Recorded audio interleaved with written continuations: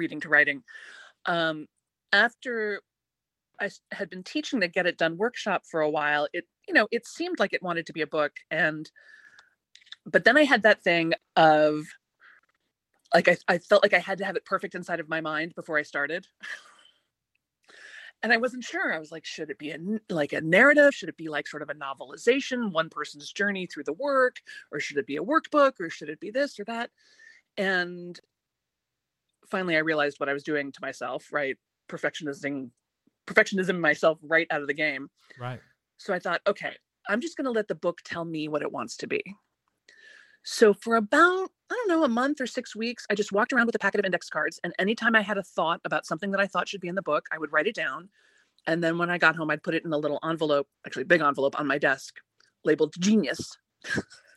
And like I said, after about a month and a half, I tipped all the index cards out onto the dining room table and then just started to clump them up. Like, oh, here's all the stuff around perfectionism. Here's all the stuff around self-doubt. Here's all the stuff around how to decide which of your 137 projects you should be working on right now. Here's all the stuff about how to talk about your work and not feel like a total dork. And so eventually, and in that way, the book started to take shape. So I do something similar. It takes me forever.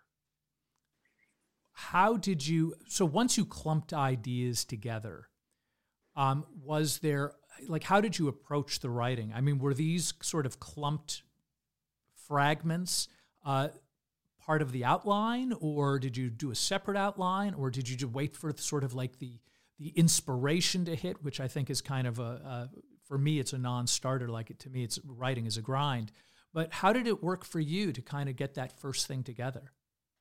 Yeah, once I started to see the clumps, then I was able to make an outline. And because I was writing a book proposal, I needed to have a pretty thorough outline with chapter summaries and everything. And I had a little advantage because, like I said, I'd been teaching the Get It Done workshop for some time by the time I started the book. So I had a lot of teaching stories. I knew the material really well. You kind of have your greatest hits. Your first book is kind of like your first album when you're with a band. It's all greatest hits, right? Right. The second book was a lot harder because I didn't have my sort of patter down as tightly, and it was written on a really tight deadline, so it was a big push to get that one out. And that was your first book? That was the second book. That was Start Right Where You Are. Oh, okay, gotcha. So, So going back to your first book, how long did it kind of take you to put together? In other words, from sort of like the box of index cards, how did you get, sort of like from the beginning to the ending? In other words, I'm assuming you went through a book proposal, you found a publisher, perhaps an agent, and did all that kind of thing. And sort of, were you somebody who sat down and wrote for 4 hours a day? No. I've never been that person. Right. I really admire people who are like that, but no, my life is always, like a lot of highly creative people, I always have 13 projects going at the same time. So, I can put my head down and work in a heavy, concentrated manner for a while. But for most of my life, I sort of dip in and dip out. But much like you, I don't get precious at all about my writing. I don't need to wait for inspiration. I don't need to light a candle or say a prayer or be in the right frame of mind. Like, I just sit down and write. If it's time to write, I sit down and write, and I don't accept any excuses from myself about not writing. How long did Get It Done take? I mean, it depends on when you start counting. I mean, I had the idea, and then it sort of germinated for a while. And then once I had written enough of the book that I felt like I knew what it was, then I made the book proposal. I had an agent friend of mine look at it, and she was like, okay, good job. This is actually 2 books. So narrow it down. And I found that deeply demoralizing and had to sit on it for another 18 months after that. Right. And then was sort of able to come back to it. And a friend of mine had just been published by New World Library, and she very generously said, hey, Sam, if you want, I'll show your proposal to my editor over there. So that was Amy Ehlers, best person in the world. And Amy they showed my yeah, they showed my proposal to New World and they took me on as a first-time author, which was just, and I had a wonderful experience with them. I loved being published by New World. So was it, I mean, because New World Library to me would be sort of like one of those very much an end game kind of like, how did you do that? And obviously you had some help, but obviously you also had the chops and the story and the how to, and you put it all together in a beautiful way, right? Because I don't think they're big on sort of first time writers. Do you have any suggestions for people who might be listening who are working on that sort of like, geez, I'd love to get New World? Yeah, I think I had two things that made me interesting to them. One was the whole time I was writing this book, I was building my business. I was building the Organized Artist Company, and I got into email marketing right away. So I started my business in early 2009, knowing nothing about anything. Right? Like I didn't have business cards. I didn't know anything about entrepreneurship. I didn't know anything about marketing or sales, but I was like, well, I guess I better learn. So I took every webinar. I went to every conference. I read every book. And it turned out I was kind of a marketing savant. So if you all want to check me out, go over to therealsambennett.com and just hop into whatever the opt-in is there. And you'll see how I use email. It's a little different, I think, than the way most people use email. And so by the time I wrote my proposal for New World, I had a mailing list of like 5,000 people, which is not towering. It's not a huge number, but it's a good number. And it demonstrated to them that like I understood the words back end. They could trust, I was already marketing and selling courses. I had demonstrated that I had a following, I had a platform. And I think this was sort of clever too. I had self-published a little book of poems a couple of years before that, just a PDF, super simple, and by the time the proposal was coming out, I had sold like $5,000 worth of poems. Wow. So to be able to say like, yeah, no, I've already sold books, and that's poetry, people. Like, I think that upped their confidence in me a lot, because you got to remember, I mean, publishing is a business. They want they're not going to give you a contract just because they like you. They're going to give you a contract because they think they can make money from you. Right. It's absolutely a business. And that was kind of one of the addendum questions that I had, is that... Devin? Yes. I'm going to interrupt and quickly reset the room, because a lot of new people have just joined us. So welcome. This room is Podcasting for Authors. It's sponsored by Club Pod. If you like this room, we are here every Sunday at 10 a.m. You can also join Club Pod by hitting the green house at the top. There's a gift for members of Club Pod, a free subscription to Podcasting Magazine. I believe the URL is clubpod.free. And if you have questions for Samantha, we are building up a queue right now. You just raise your hand and we'll bring you up. Please mute yourself immediately. And welcome Nate, who's in his first week and has the party hat and is already up here to ask questions. We are recording, so just know that you are consenting to be recorded if you speak in today's room. If you don't want to be recorded, but you have a question, you can simply tap on my face and connect to my Instagram account and send Samantha a question through text. But honestly, we love voice. That's why we're on Clubhouse. So please pull to refresh. And if you're new, that just means touch the top of the room and pull it down to refresh the room. And let's get back to the interview, Devin. Thank you. Thanks, Morgana. Yeah, well done. Well done. So I guess my question, we'll go to questions in a couple moments. You mentioned self-publishing, and I think that's one of those ongoing discussions, certainly right now. Like I'm debating, do I want to go back to a traditional publisher? Do I want to start self-publishing? You've done both, right? Do you have any thoughts on that? Yeah, it really, it just depends. There isn't a right answer, and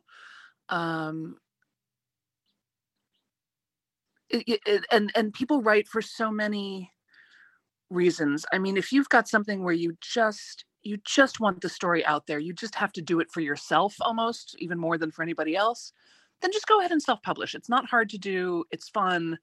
And it's cool to see your book there in the Amazon, marketplace. But if you're not prepared to do a lot of selling and promotion, don't expect to sell very many copies. And that's true whether you're traditionally published or self-published. I think there's a myth that if you're traditionally published, they do all the marketing for you. And yeah, those days are long over with, unless you're absolutely Nora Roberts or Stephen King or somebody very, very well established. Yeah, and even they, I mean, it's a very different game. So, but I think that the main thing is just, if it is on your heart to write, then write. Yeah, I mean, honestly, that's how my first book got created, was by that. Like, I was writing that book whether anybody on the planet was going to read it or not. Yeah. And I'm grateful that I did it. However, I still have that sort of ongoing debate of whether or not it was the right thing to do to get it traditionally published. And whatever, it's out, it's done, and we move on. We keep writing, right? Yeah, it must have been the right thing because it's what happened, right? I mean, right. No, and absolutely. At some point, you just embrace the fact this is how it goes, and it was a learning experience and a great choice. We bless that. Correct. The other, I just had a thought in my head about if it's on your heart to write, and also just trust the process. You don't necessarily have to know every step of the way at the beginning. Start writing, see what happens. I was fully intent on self-publishing, get it done, when Amy, like I said, she's one of my closest friends, and she had just had her book published, and she looked at me and she goes, "I don't know, Sam." She goes, "I think you would kind of like it if it was like a book." And I was all like, "Oh, sure, like my dream since I was 7, fine, whatever, maybe." And so the deal I made with myself was like, okay, I'll submit this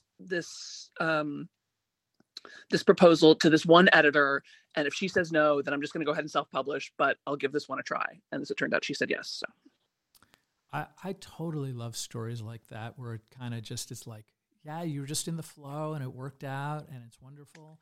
And so I love that. I love that. And can we take a question? I think the first person in line is Kafui. I hope I pronounced that correctly. I apologize if I didn't. If you could unmute yourself. And absolutely right, Devin. Yes, Kafui. Hi, Kafui. Hi, hello. Hey, good morning. And do you have a question? Good evening. It's nighttime here in the UK. But That's right. my question is sort of directed more towards writing and podcasting, because I'm currently in the process of writing my first novel, which is also being turned into a podcast. It's similar to what Ronan Farrow did with Catch and Kill, if you've seen or heard or read it. And I'm at my wit's end as to what should go into the podcast and what should go into the book, because obviously with a book you have more room to throw in more characters. With podcasting, because everyone's listening, you want it to be a more easy listening experience. So I just don't know what goes into the podcast, what goes into the book. I'm very split. Well, you have hit on one thing that I know almost nothing about, which is creating fiction and especially adapting fiction for podcast. I will tell you that I have done a lot. I spent most of my adult life working as an actor, and did a lot of TV, and I also did a lot of radio dramas, and worked on a fair number of adaptations of plays for the radio, and even some literary pieces for the radio. And I can tell you the main thing, the problem with radio is that people always have to talk about what's happening, because, oh, look, here comes Jeremy into the living room that's pink, because we don't have any visuals. So to keep it in the present as much as you can, have them talking about the past and the future as little as possible, in as much as things can play out in the present moment, the better. And then just get really good actors. They'll do so much of the work for you. Thank you very much. And just one follow-up question, if that's okay. Yeah, fire away. In terms of agents, would you recommend getting a separate agent for the book and another agent for the podcast, or just one agent to oversee the whole thing. Boy, unless you can find somebody who specializes in both, I would have two. Okay, awesome. Thank you. You're welcome. I didn't know there were agents for podcasts. Yeah, apparently so. That's what. Wow. Yeah. Thank you, Kafui. Are you complete? Thank you. Yes, all done now. Thank you very much. And how about we go to Nate, who is wearing the party hat, new to Clubhouse. Welcome. Well, thank you. Yeah, this is my first day really poking around Clubhouse. Pretty interesting, and thanks for having me. This is the first time I've heard of your podcast. I'll have to check it out for sure, and it's nice to meet you guys. A question I had for Sam is like, I write a lot, and it's kind of like compulsively. Like, I'll just kind of write down notes just kind of as I go about my day. And at this point, like, I've been doing it for a really long time, and I've got like a huge collection of thoughts. So what I was wondering is, when you were writing your book, is it something that you like it just occurred to you one day and you had the intent of like, I'm going to write this book about this thing, and you sat down and just, went after it? Or was it something more like a long process of kind of like thinking and building the idea and then coming to a point of like, okay, now it's ready, kind of a thing? Yeah, it was probably more the latter. It was more, like I said, it came out of a class that I had been teaching for some time. And, people would say to me, oh, it should be a book, or, oh, can I buy this somewhere? Or, so yeah, it really evolved over time, which is why I say, yeah, trust the process. It's a big thing with writers. First of all, congratulations. Sorry, could I ask what kind of class you were teaching? The Get It Done workshop.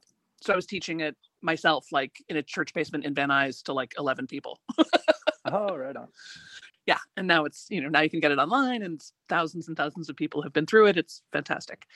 But I had no idea that that's where this was all going at the time. I hear from a lot of writers who talk about how much they procrastinate, and they're very hard on themselves because they're like, oh, I'm not writing. And what I always want to say is, no, you are writing. You're just not writing it down.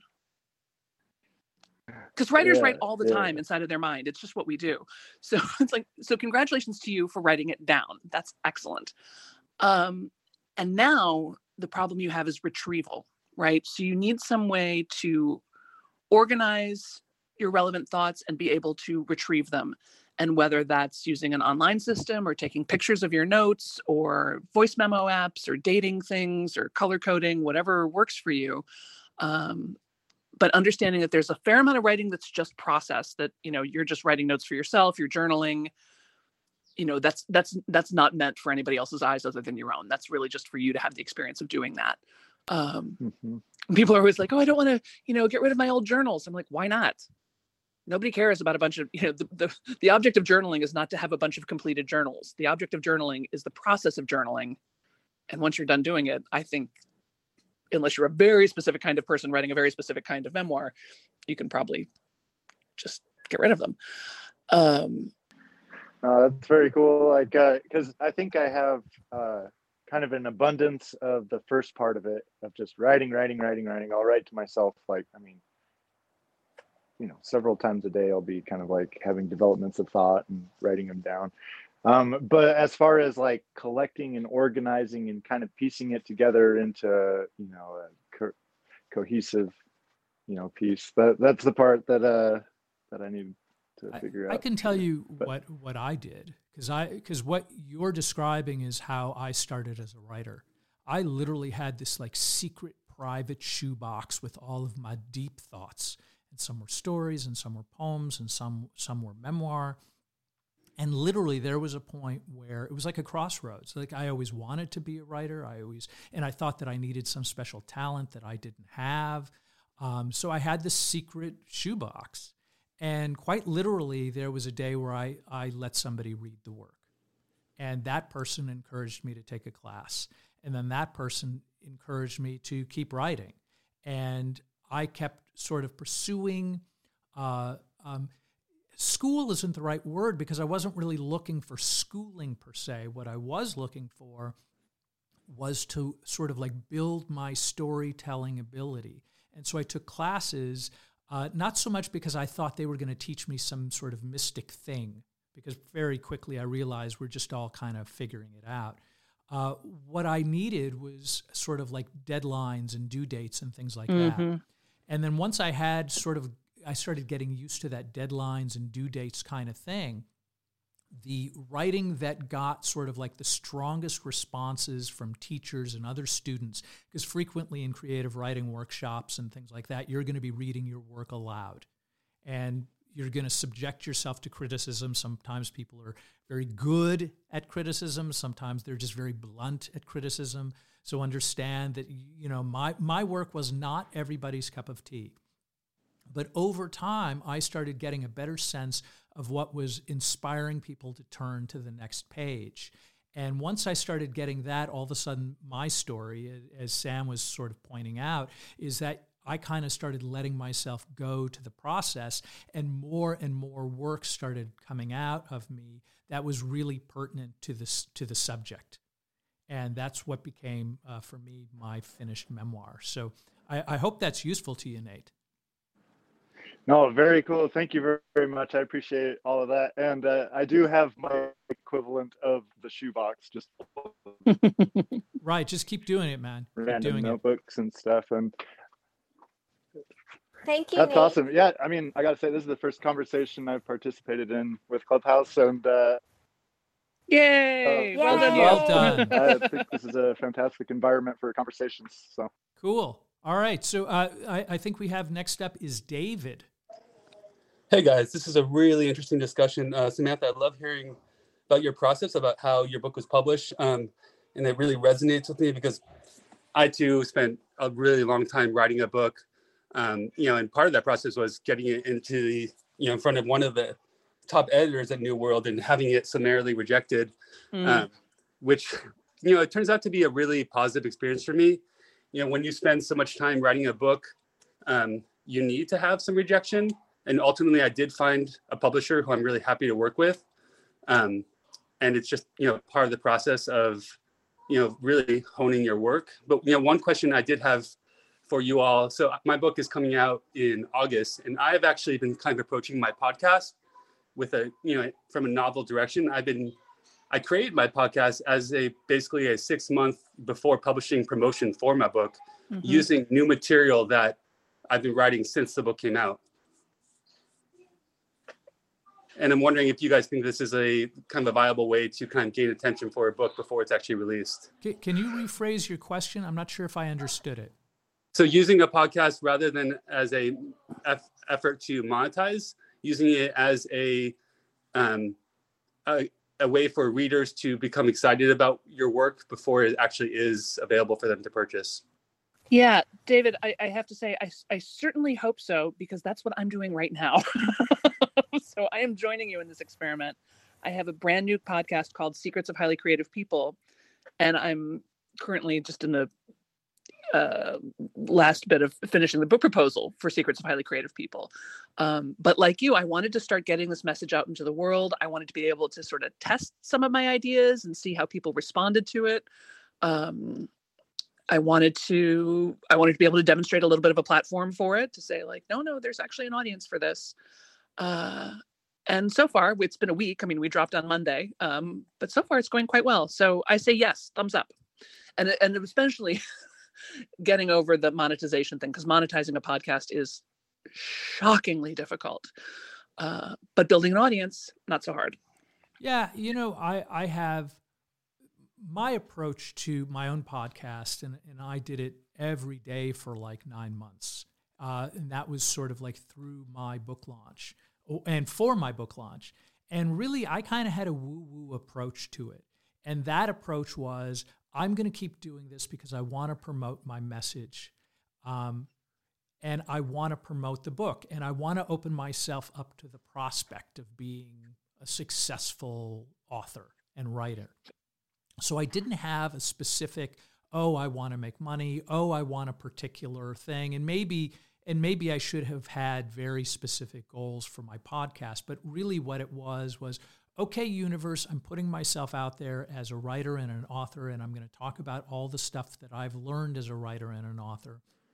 And on top of that, long before I became sort of an author of a memoir, I was an editor of a travel publication. So I was constantly seeing people's writing and sort of understanding my own writing through some of the mistakes I saw and some of the things that I saw that were great. So I kind of just opened myself up flatly to the process of putting myself out there on a consistent basis. And sometimes that was thoughts about the Oxford comma, and sometimes that might be just me reading a couple pages from my memoir and seeing how it went. And I want to welcome Steve Olsher to the stage. He was the one who guided us into how to launch our first podcast, I think, way back in 2015. And in response to your question, David, for my book launch, we didn't have podcasts yet. We had telesummits, and I used that to launch my first solo book. And that book made $30,000 the first day, $50,000 the first month. And when you build excitement, you build an audience, people want to take you home. Now our strategy for Devin's second memoir is we launched a radio show podcast last April 1st, April Fool's Day, Crazy Sexy Midlife Love, because Devin's second memoir is about relationship and our 100 Weddings in 100 Countries project. And so we're now getting over 20,000 downloads every single month to build our base for the launch of Devin's next book. Well, that's amazing. I'm getting far fewer downloads than that. But Devin, what you said really resonated for me. You know, for writing my book, which is the name of the book is called Nurse Papa. It's, you know, my experiences as a parent and as a pediatric oncology nurse. It was really about kind of screaming into the void, trying to see if I could find an audience that would care about, you know, the things that I find really important and that I do every day. And making money off it has never been, you know, my goal. But I do understand that when your podcast or your book or whatever it is gains attention, that is kind of also a possibility and it's kind of a marker of that you are reaching somebody. Yeah, first off, you absolutely have a market for your book. I think it's parents with children with certain kinds of illnesses. I think it's other nurses and caretakers. One of the things that I was guided to do was to literally make a list of the human beings, of different professions and society that might be interested in my message. So I had kind of a clear, these are the people I'm writing for. And so part of that was the podcasting, part of that was the writing, part of that was the discussion, because really it was about my message. And it sounds to me that that's exactly what you're attempting to do. So I would say kind of sit down for 20 minutes and write down all the kinds of groups of people who might be interested in your book, and then start writing and directing your energy in your podcast towards those folks. And I think you're going to start, again, it's hard because I think, there's a lot of podcasts and a lot of people doing their thing out there more than ever before. And so, but I think the key word is just having fortitude, and you just keep doing it over and over and be reliable about your, about your story and your message, and just keep doing it. Just do it. And David, please get on every parenting podcast. Everybody cares about this, and your medical background just makes it more compelling. And Samantha, wasn't podcast tours a really major part of your last successful book launch? Both of them. Yeah, absolutely. It's really the keystone to New World strategy is podcast and internet radio interviews. And we did some print media, we did a couple other things, but mostly it was podcasts, which is great because you can do them from home, and a lot of them I didn't even have to put on lipstick. So but yeah, I definitely did not put on any lipstick this morning either. But yeah, I've been participating in lots of podcasts. I go do about 3 or 4 different interviews a month. Mostly they've been nursing podcasts because that's been, my most accessible audience right so far. But I have reached out to quite a few parenting podcasts, and it's definitely in my plan to do so. Great. Good for you. And make sure you've got some kind of opt-in. I mean, I know it's, like I said, it's really hard to get a podcast audience to do anything because it's just, something that people passively consume. And they're also usually doing something else while they're listening, right? They're driving or doing dishes or, working in the garden or going for a walk. So there's nothing to click. They don't usually have a pen to write down stuff. But if you can get a little opt-in, like, hey, text the word, what'd you say, Papa? Nurse Papa? Nurse Papa is the name of the book and the podcast. Right. So text Nurse Papa to 2323232 and I'll get you a free da-da-da-da, Sounds good. I'll give them your number, okay? Yeah, please. Thanks, guys. Really Excellent appreciate advice. Take care, David. I'm going to reset the room again because we have a bunch of new people again. So welcome. You are listening to Podcasting for Authors. Our extraordinary and exciting guest is Samantha Bennett. She is the best-selling author of Get It Done, From Procrastination to Creative Genius in 15 Minutes a Day, which Seth Godin called an instant classic, essential reading for anyone who wants to make a ruckus. And her latest book is Start Right Where You Are, How Little Changes Can Make a Big Difference for Overwhelmed Procrastinators, Frustrated Overachievers, and Recovering Perfectionists, both published by New World Library. And this is your chance to get all the secrets. How do you get an amazing publisher like New World Library who uses podcasting and to have best-selling hits like Samantha's books, which I've literally seen in airports, which is so exciting. It's like, oh my God, that's my friend.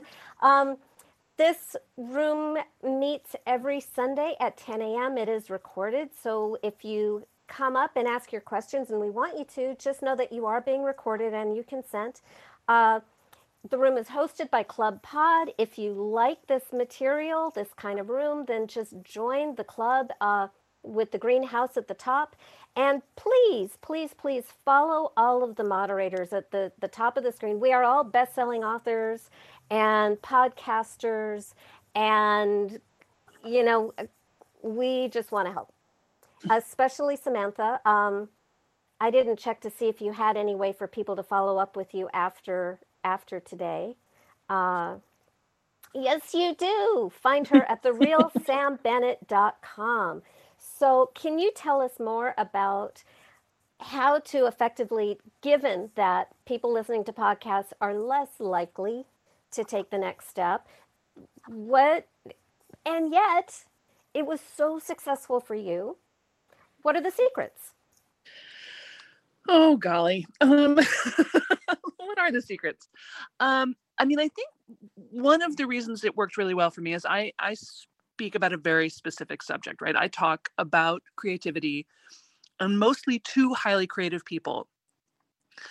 Highly creative people, and in fact, the creative class in general, are really under-addressed. There's not a lot geared to them. There's not a lot of people talking to them. There's just not a lot of bandwidth given to them,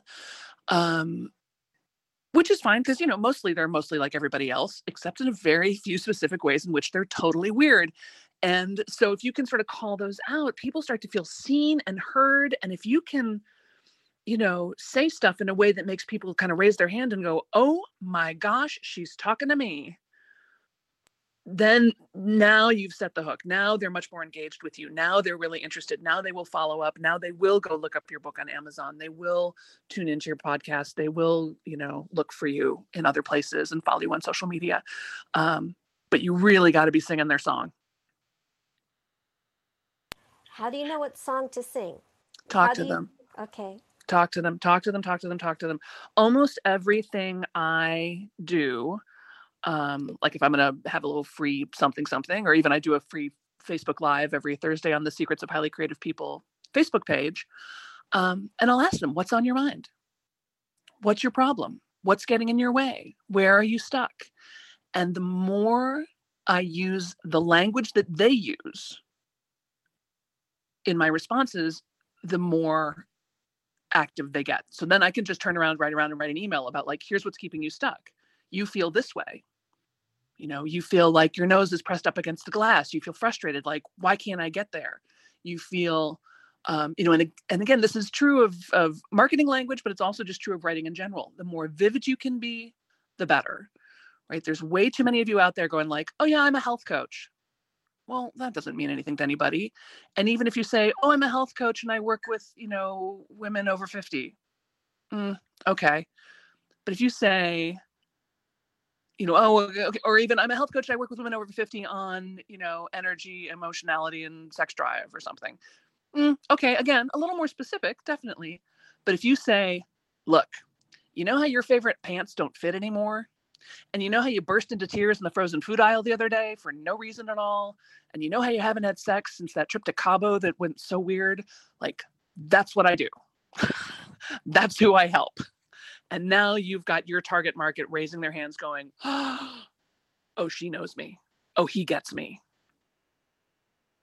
Ooh, beautiful. So in that way, you kind of created an avatar or a target for who your audience is. And it's precise, which I think is fantastic. And I hope David's still listening, because I think that's going to be really useful for him.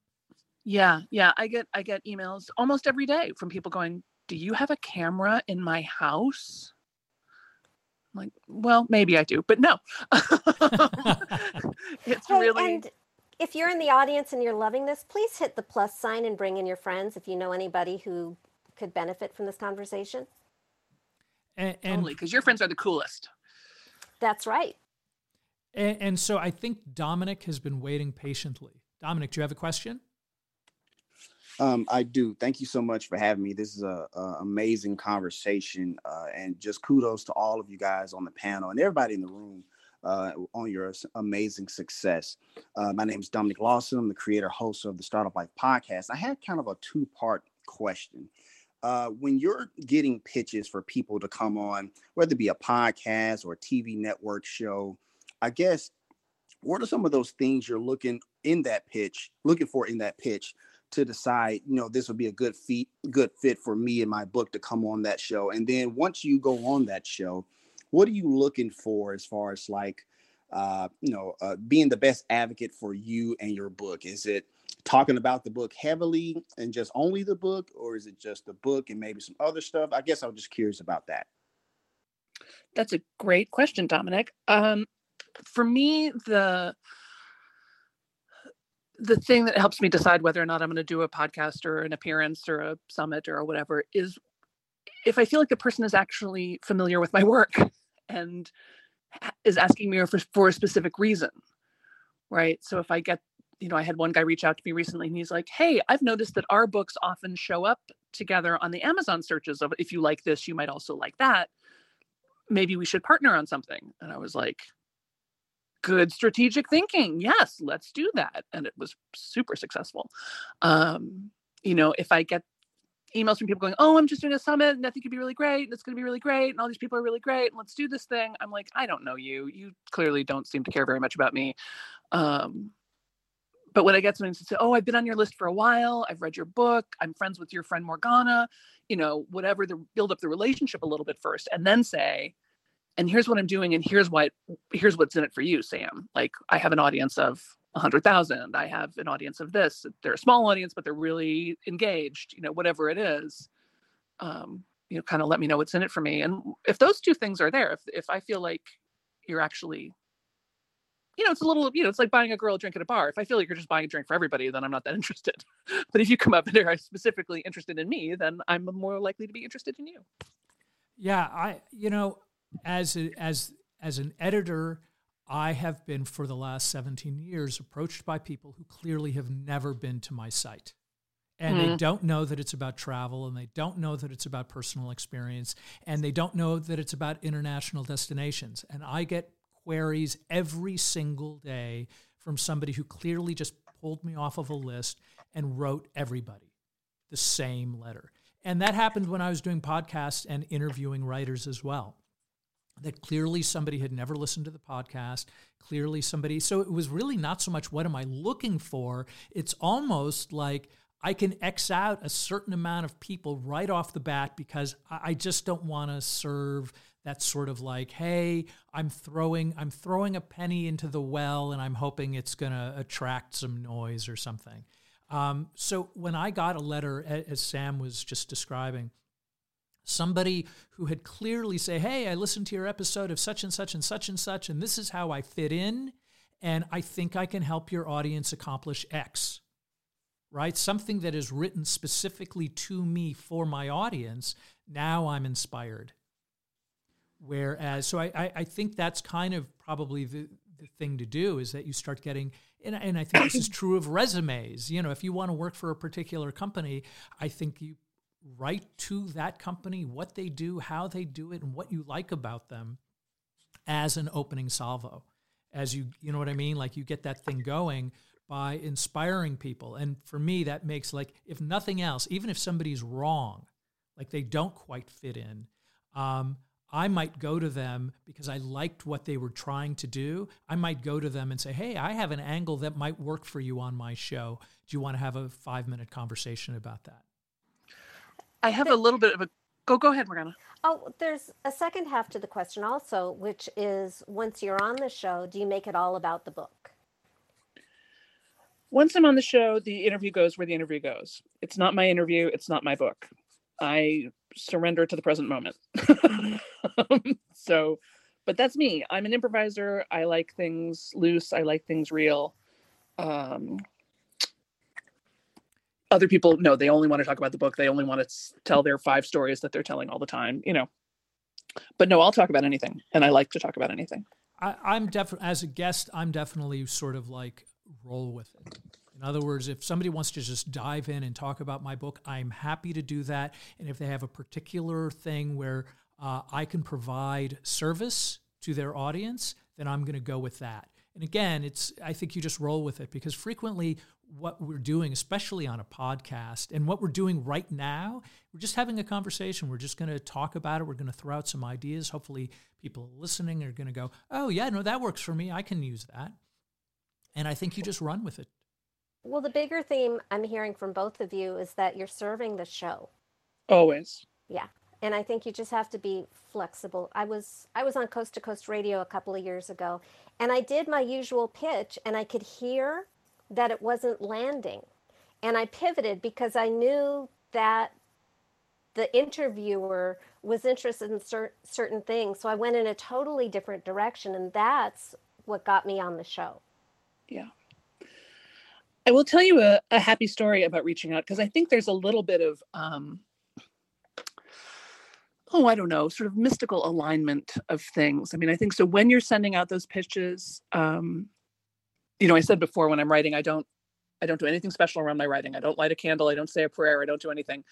But when I send an email, particularly an inquiry like that, or I'm asking for a favor, or even sending a broadcast to my list, I stop and say a little prayer then. And like, does this feel right? Is now the right time to send this? Is this, you know, and just say a little blessing, like that this is going to be received by whoever needs to receive it in whatever way it needs to be received.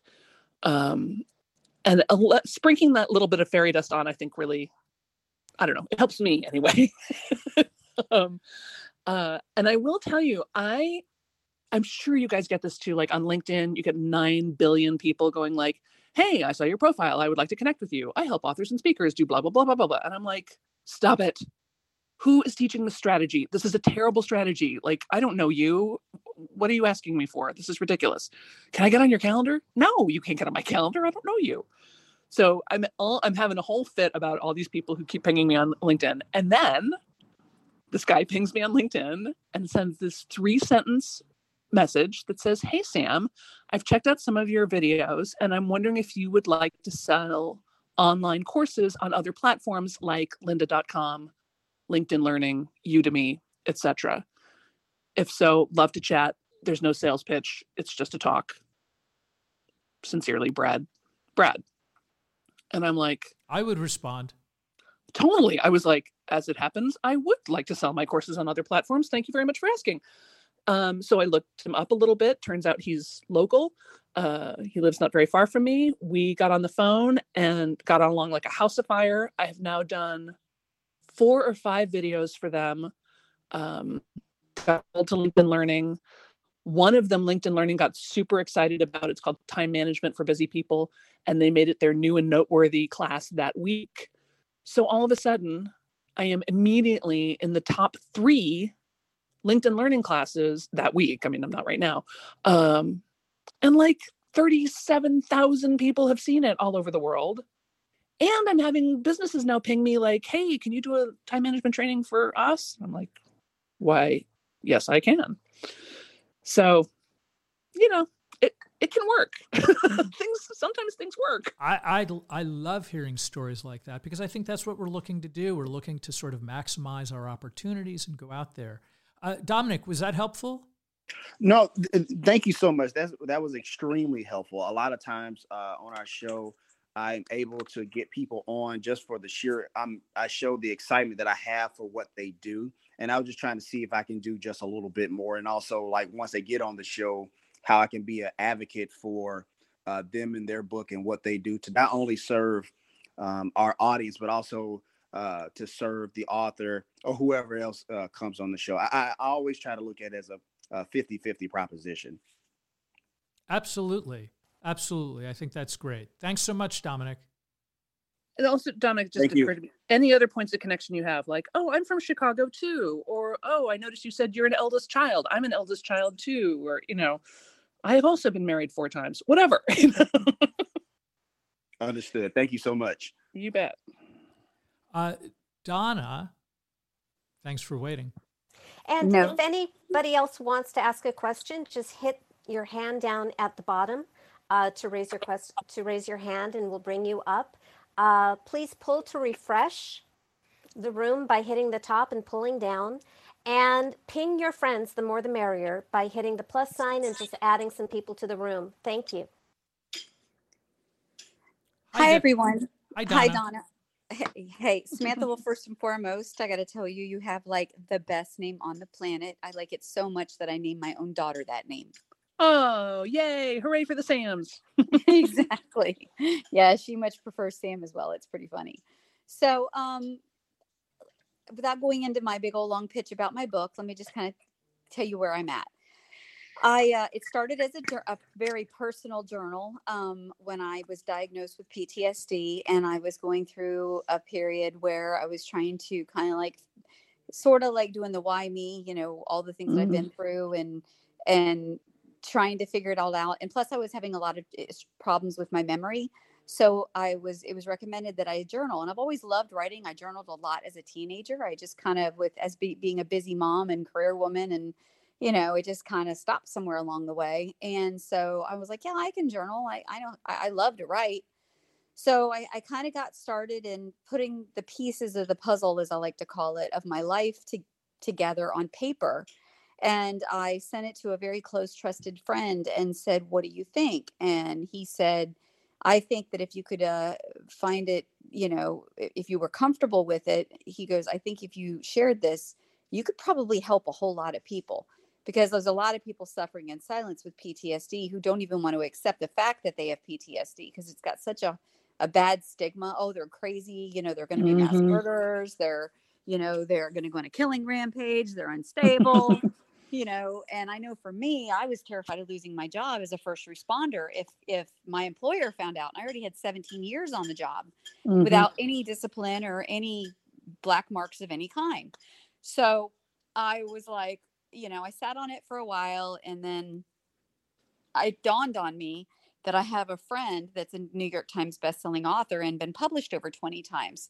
So we served in the military together, and I sent it to him, and I said, Don, I think I wrote a book. Would you take a look at my manuscript, at what I've got? And he goes, yeah, absolutely. Send it. So a couple weeks later, he emailed me back and he goes, you have definitely written a book. He's like, you need to find an editor, because of course, little things, never edit your own book. So I found an editor. It happened to be one of my daughter's teachers who did it on the side for a self-publishing company. It was just like everybody, like every time I turned around, like there was just something there that was easily accessible to me without me even having to search for it. So that told me that maybe it was meant to be. So I did that. And then Donna? Yes, ma'am. I am loving all of this. And what is the question there? How can we help you? So my question is this. It's been doing extremely well on my own. I've sold 200 copies alone off my website. It's been downloaded a bunch of times on Amazon. The reviews have been fantastic, but I'm trying to figure out how to get to the next level. How do I get it available in stores? Like, how do I walk into a Barnes and Noble or whatever retailer and see it on their shelf? That's where I'm kind of like, fantastic reviews, everything's great, but how do I get to that next big level? Well, that's an interesting question. First of all, congratulations on all your hard work and on writing a book that I agree will help a lot of people. I will say there are some bookstores, local bookstores, and even your local Barnes and Noble who might have a shelf of local authors. So it may be that just your specific Barnes and Noble might be willing to buy, 5 copies of your book to put on their shelf, which just would be awesome. Would just be cool for you. Sure, absolutely. Right? Exactly. I don't know that they'll do that. I've certainly done that with independent bookstores, have absolutely done that. When my first book came out, I just drove around to some of the local gift shops and bookstores and was like, hi, I'm a local author. Would you like to buy these books? And they did. 5 and 10 at a time, but sure, why not, right? Right. It's a bit of a jump to go from having self-published a book to getting traditionally published. In general, you need to sell a lot of copies, like many tens of thousands, I'm going to say, before they're going to go, oh, this book has an audience, we're interested, let's buy the rights to it and publish it. So would you recommend that? Selling to a publisher?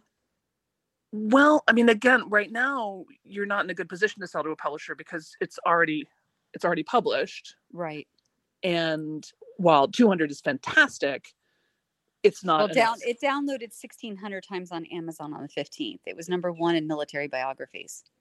Yeah, no, and all that's so I would just say keep going with what you're doing. I would get speaking gigs. I would just keep selling the book independently. That's just sort of my free advice. Just keep plugging away. Donna? Yes, ma'am? I would, and I can recommend to you the #1 media trainer for best-selling authors is named Joel D. Roberts, and you can find him online. And, he trained all the chicken soup guys, just all the, and I would recommend that you start pitching yourself to radio, like do lots of guest podcasts, anything about military, anything about healing, anything about PTSD, do internet radio. Like you can do a lot of what Samantha's publisher did for her.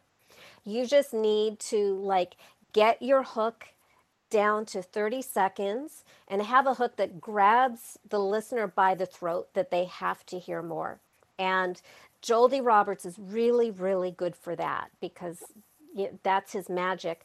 But I see you being on everything for Veterans Day or when PTSD is in the news.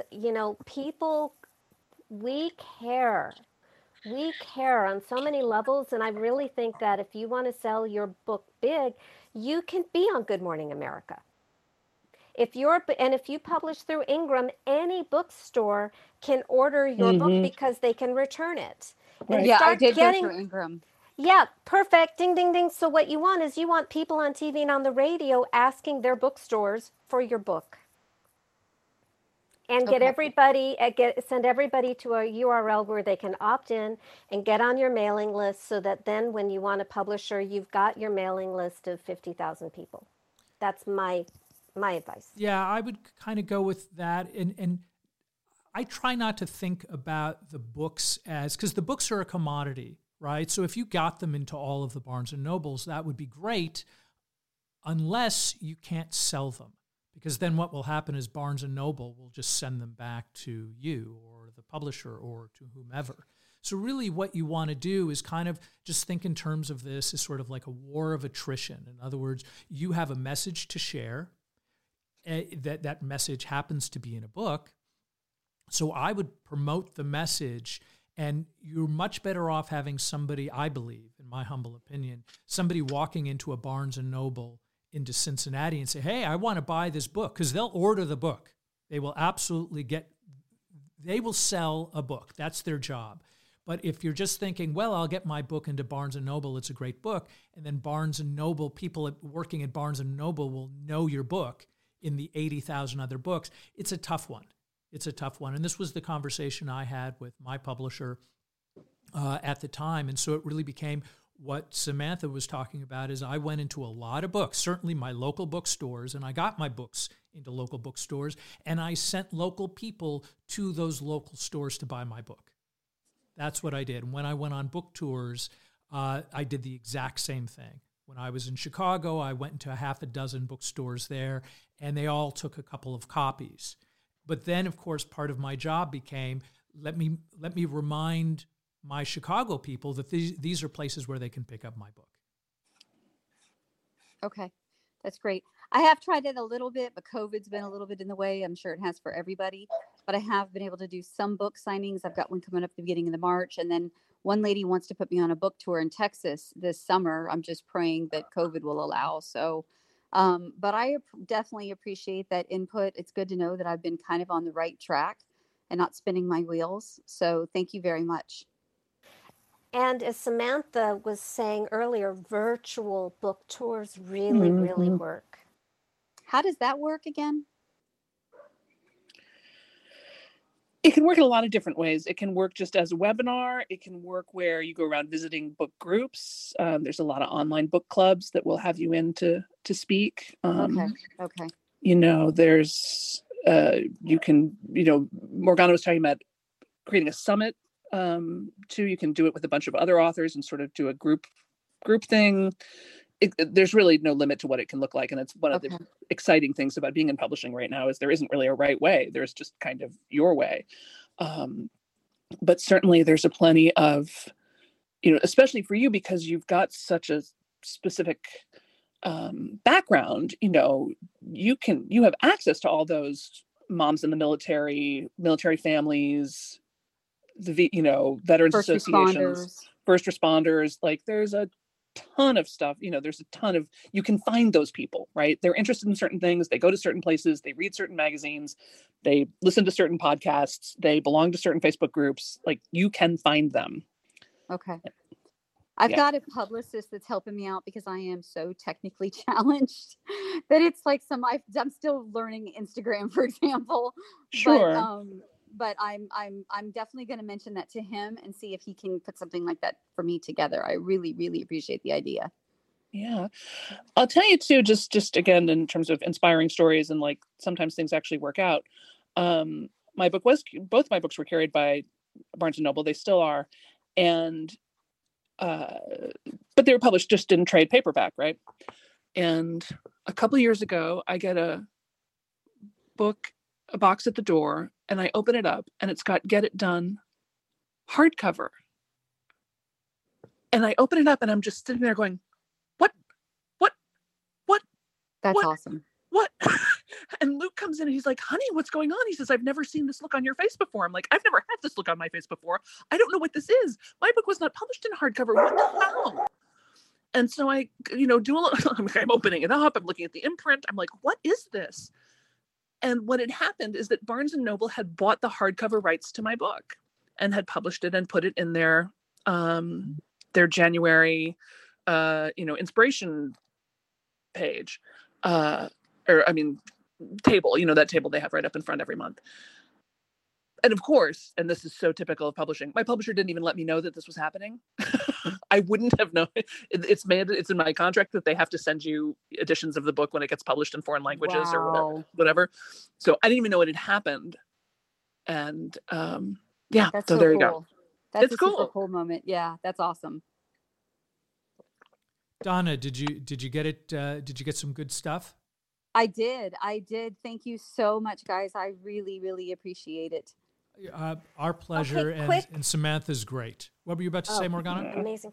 Quick refresh, because we have a lot of new people in the room. So please pull to refresh the room by sticking your finger at the top and pulling down. You are listening to Podcasting for Authors. Right now we are interviewing the spectacular Samantha Bennett, who is the author of Get It Done, From Procrastination to Creative Genius in 15 Minutes a Day, and Start Right Where You Are, How Little Changes Can Make a Big Difference for Overwhelmed Procrastinators, Frustrated Achievers, and Recovering Perfectionists by New World Library. Podcasting, a podcasting book tour was a huge factor in both of her book launches, and she's also launched her own podcast. What is the name of your new podcast, Samantha? Secrets of Highly Creative People, which is also going to be an upcoming book. So Samantha is just spilling all these amazing secrets about the writing process, the book launching process, just gems. So if you have a question, please raise your hand and come up on the stage. If you have writer and podcaster friends, please add them to the room by hitting the plus sign. If you are digging this content, we are here, Devin and I are here holding Podcasting for Authors every Sunday at 10 a.m. Please follow all the moderators on the top with the little green stars, and join Club Pod, especially if you're into podcasts. Join Club Pod. It's the biggest podcasting themed club in Clubhouse, just by hitting the green house at the top and joining the club. That's all great stuff. And by the way, I just love having Samantha here. She is just a fountain of wisdom. This is right? Like really, no, it's amazing. It's really amazing Thanks, stuff. Guys. Good. So, Linda, thank you for your patience. Do you have a question? Hello. First of all, thanks so much for bringing me up to the stage and letting me ask a question.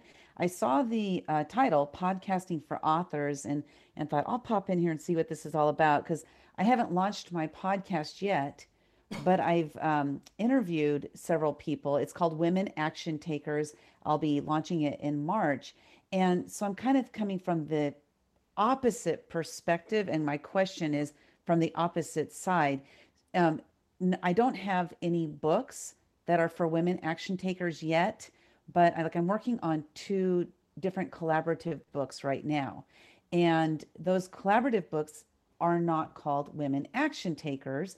So my question really comes from a different perspective, that after I launch these 2 books that I'm currently working on, I am going to create the Women Action Takers series of books. So one of the first ones I have in mind is Women Action Takers with Healing Hands, because I find I connect with a lot of people who are in the healing space, so I want to share their stories. So my question is there a way to incorporate the books that I'm currently working on to launch into my podcast that hasn't launched? So it's kind of a weird question, I'm sure, but I just love to hear your thoughts on that, your perspective on that. So kind of what's coming, first of all, congratulations, great work. Yes, do what you're doing. Just first of all, that. The thing that sort of pops into my head is, I wonder if rather than a book, they're not booklets, little books, chapter books. Especially if you're self-publishing online, there's no reason that it has to be a 70,000 word thing.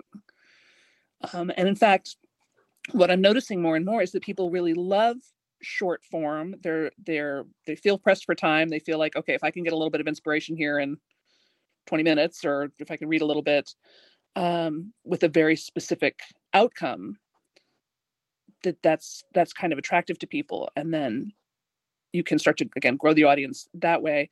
And you can use them to cross-pollinate each other, right? So you can have the booklet say, hey, start listening to the podcast. And on the podcast, you can say, hey, if you become a Patreon sponsor, you can get the booklet for free, or just buy the booklet. And one of the things I was going to sort of tack onto that, just from my personal experience, is that, what I ended up doing for Writing Daily, which was my daily podcast, is I would certainly talk about all kinds of things under the sun, everything that pertained to writing. And I would refer to my book, because that's what I was doing. I was writing my book. So as a writer, I talked about writing, and I talked about my process of writing and the kinds of problems I ran into and how I solved them. in terms of being a writer and was referring to my book often. In other words, I wasn't trying to sell my book per se, but what I did was I talked about it as part of the overall umbrella of the process of writing, and that was my experience. For our Crazy Sexy Midlife Love show, which is getting over 20,000 downloads a month, and I keep saying that because I just can't believe it. It's so cool, Morgana. It's so Right? cool. That's amazing. Yeah, it's How did totally that happen? ridiculous. We just, because we aren't really selling anything on the show yet, we're kind of just building a platform for an idea and a movement that will really support Devon's next book. So what we do in every episode is we send people to our website, crazysexymidlifelove.com, to join the Crazy Sexy Midlife Love family and download Devon's free ebook, Women Are Smarter Than Men. And Because they are. Truth. to build the family so we have fans before the book. We have a mailing list. We know who our people are so that they get to be the first ones to get access to the book. They get to be the special family and the messengers for us. We hope. Mm-hmm. Linda, is that helpful for you? It is. It's all helpful. Thank you so much. And so, Samantha, I just have a clarifying question. From what I was picturing in my mind is that if I understand what you were saying, is the recommendation would be from each podcast episode is to create a booklet. Is that kind of what you were saying? Ooh, that isn't what I was saying, but that could be cool. Oh, that's what no, I heard. Isn't that interesting? Yeah, it's an interesting idea. No, I was just thinking about, it sounded like you were sort of thin slicing some of your topics, right? So women in action with healing hands, women in action, in the boardroom, women in action, first responders, whatever it is, that you could do a subject by subject or target market by target market booklet, sort of reinterpreting your message for each audience. Oh, I gotcha. And just so you know, I reached out to you on Instagram and I sent you one of those long messages that you're going to ignore. Just kidding. No, I won't ignore it. Thank you. But I'm glad you said something because frankly, I do not check Instagram very often. So I'm glad you said it. Yeah, I sent you a message because I have a Women Action Takers networking event, and I would love for you to come in and talk about this topic because I think it's really important for for everybody, but especially us women that we need to have that safe space and hear from you. So I want to thank you all very much for this information, and I love the idea of the booklets. Something I would never ever have considered because it just never came to mind. So I'm definitely going to take that under my wing and run with it. Thank you so much. Yeah, no, my pleasure. And that's great. Yes, let's definitely talk about the networking thing. And so everybody see what she did there? See what she did there? She connected with me. She let me know what was going on. She has a topic that I'm interested in. She's pinging me on Instagram. I'll probably do her thing, right? Whoop, whoop. Yeah, there you go. That's, people act like success is some big magical thing that nobody can get except the people who already have it. And it's just not true. You kind of have to lift your head up high enough so that success can find you. You also have to take action. Yeah, you got to be in the room, be in this room. Start to be a woman action taker. That's right. That's right. Show up. Show up. Anyway, thank you so much, Linda. Can we you. go now to Nancy, who's been everybody's been waiting really patiently. Thank you so much for your consideration, everybody. So nice. Well, thank you for bringing me up. I'm Nancy Smith. I'm a collaborative divorce lawyer, and I'm working on shifting the paradigm of divorce away from bitterness and resentment, shame and blame, and toward emerging healthy and wholehearted instead of bitter and resentful. And I so appreciate being here. Like the whole idea of showing up, being in this room. Clubhouse is an amazing opportunity to hear from people that are out there just being so generous with your time and your energy and your insights and your experience. So I really do appreciate that. And my question, I was listening earlier, and so I guess ironically, I'm not actually an author yet or a podcaster. I've been on a couple podcasts as a guest, which I really enjoy. And my book is with I have an agent.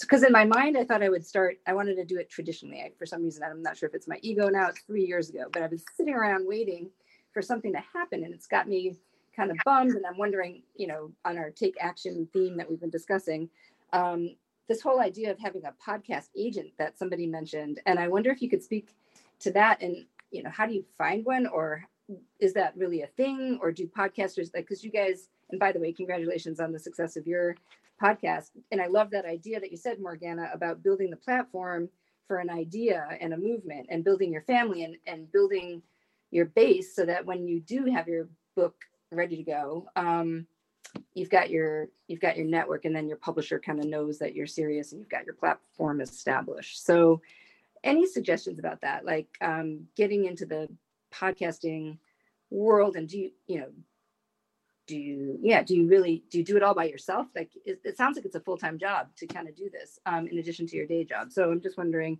if agents are podcast agents and people who can get you on, doing these Facebook Lives, LinkedIn Learning, podcasts, virtual book tours, webinars, online book clubs. Like I would totally do any of those things. I just don't know exactly how to get, line them all up.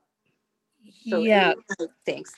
Great question, Nancy. First of all, hooray for you and the work you do. I have often said that I consider myself, as a pioneer in the field of loving amicable divorce. I've been divorced twice, and I love all my husbands. That's awesome. Yeah, no, I'm a big fan. Divorce is. Somebody said it to me the first time I got divorced. They said, divorce is like graduate school and being a person. I was like, yeah. I support that. It's tough to put the bitterness and the anger and the sadness and the loss of all your dreams and identities, and put that, go back to the love of why you were there originally together, and how you're going to handle yourselves. Right. And what you learned and what kind of person you want to be. Exactly. Yeah. So as far as podcast agent, like I said, this morning was the first time I'd ever heard of that either, although it makes perfect sense to me. And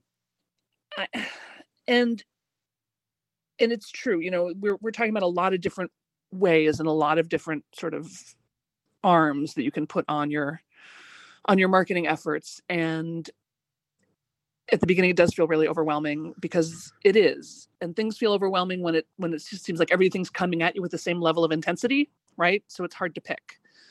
So I would do some real discernment about where is your audience? What are they doing? Are they podcast listeners, or are they more readers, or are they more radio listeners, or are they more, where are they already gathering? Right. And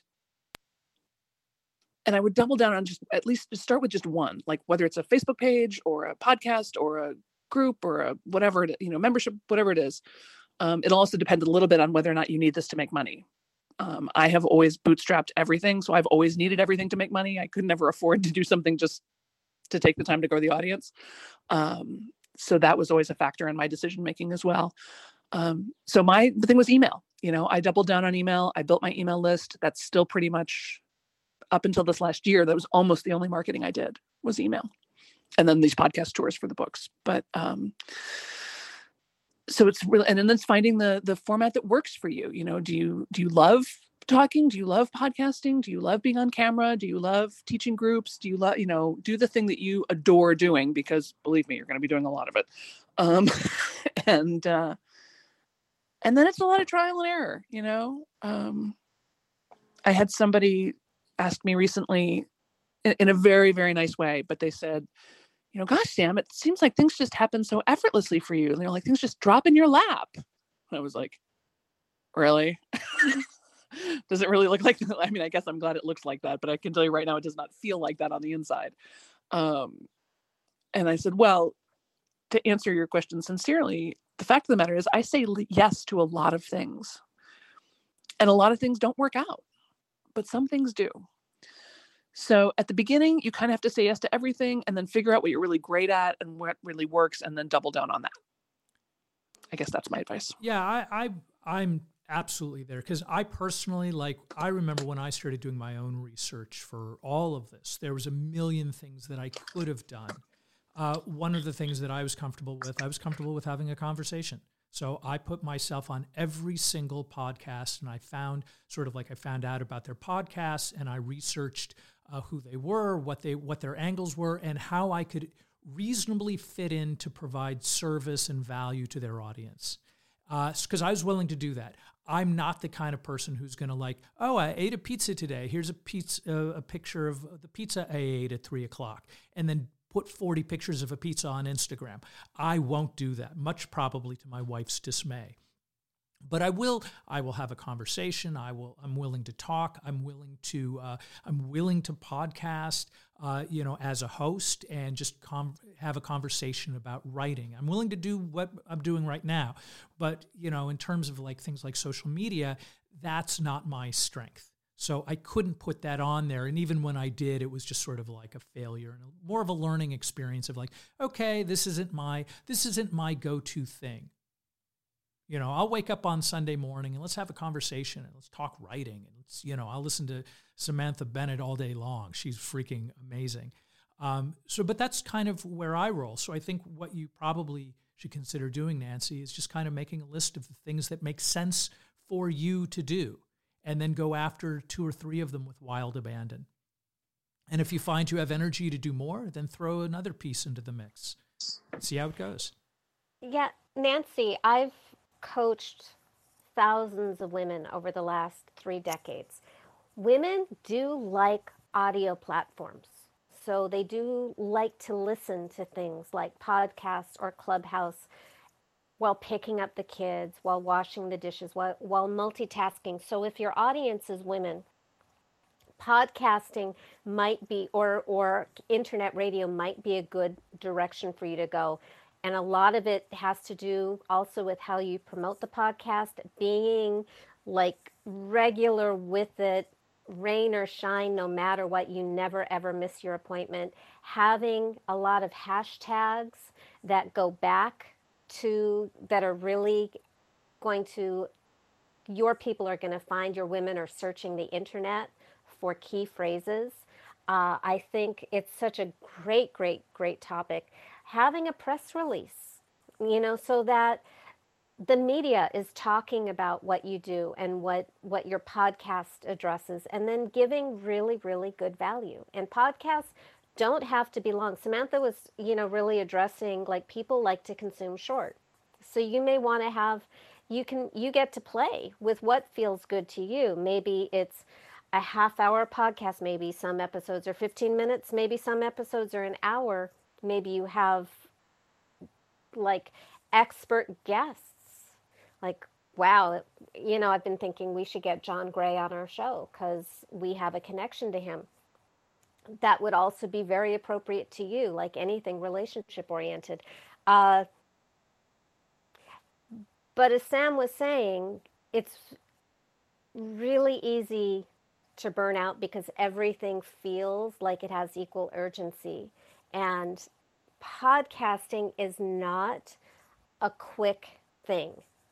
It's a long game. I would also definitely, for you, look at being a guest on other podcasts and radio shows, driving traffic to your own podcast and your own web page on all this other media, to build brand awareness for what you do. Is any of this helpful, Nancy? Oh, all of it is, of course. Thank you all so much. I appreciate it. And I appreciate the follow the love piece and, stay for me to be in my zone of where I actually feel comfortable and what is going to give the most value to people. And so I do appreciate all that. But you didn't follow up on that podcast agent idea. Is it real, or like I could just Google it, I guess? None of us have a podcast agent. Like, okay. I'm sure it will be something at some time. Also, by happy coincidence, the 3 of us here on the moderators line are like refugees of the entertainment industry. Maybe Samantha's not a refugee. I think she's still part of it. But Devin and I ran screaming from it into each other's arms. So the idea of an agent that isn't necessary, like, oh my God, book agent, hell yeah. Podcast agent, I don't see the necessity. Gotcha. Because none of us have one. Gotcha. I think once agents figure out how to make money with podcasts, I think all of a sudden you're going to start hearing about them more and more. But I think a lot of podcasts have been very, very successful just by providing great content. I appreciate that. And it's good to do as you said, do the research, be authentic, find out who's doing what in a space that would be valuable, and then, making a connection that way. So I appreciate your time very much. Thank you so much. I'm done. And quickly resetting the room. Also, because this goes towards serving you and everybody else here who is, in the process of imagining your podcast to be, wanting to increase results with the podcast you have. This room, Podcasting for Authors, is sponsored by Club Pod. So if you join the club, the little greenhouse at the top, there are other rooms going on round the clock on how to create your podcast, how to monetize your podcast, and anything podcast related that anybody can think of, and there will be more rooms as people think of more topics on it. Our room is Podcasting for Authors. We're specifically focusing on the whole art of writing and marketing your book and using podcasts to promote your book and your brand and your business every week here Sunday at 10 a.m. Pacific time. Please follow the moderators. Raise your hand if you have a question. Please hit the plus sign down below. If you're thinking the content is useful, please add friends. And please pull to refresh. Just pull. If you don't know what that means, you just touch the top of the screen and pull it down, and it'll update all the photos. And I think that completes resetting the room. Devin, you want to take over? Yeah, give me a second. Yes. Sorry, I was just bringing somebody else, I think Sun, onto the stage. So I'm personally going to be leaving in about 5 minutes, but I'm going to leave you in very able hands with Morgana and Samantha. So how about we move on? Why are you leaving? Oh, right, because I have a writers group. And so I have people that I've been writing with for years. They ensure that I get work done. So this is just a shout out that if you are having a difficult time getting your work done, working with a writers group is great, because every week I have to have writing material completed. Otherwise, I'm wasting everybody's time. So I meet with about 6 people for about somewhere between 2 and 3 hours, and we talk about our work in sometimes very frank ways that upset my feelings. But they let me know, some days I nail it, and some days it's like, nah, I think you need to rewrite that paragraph a lot.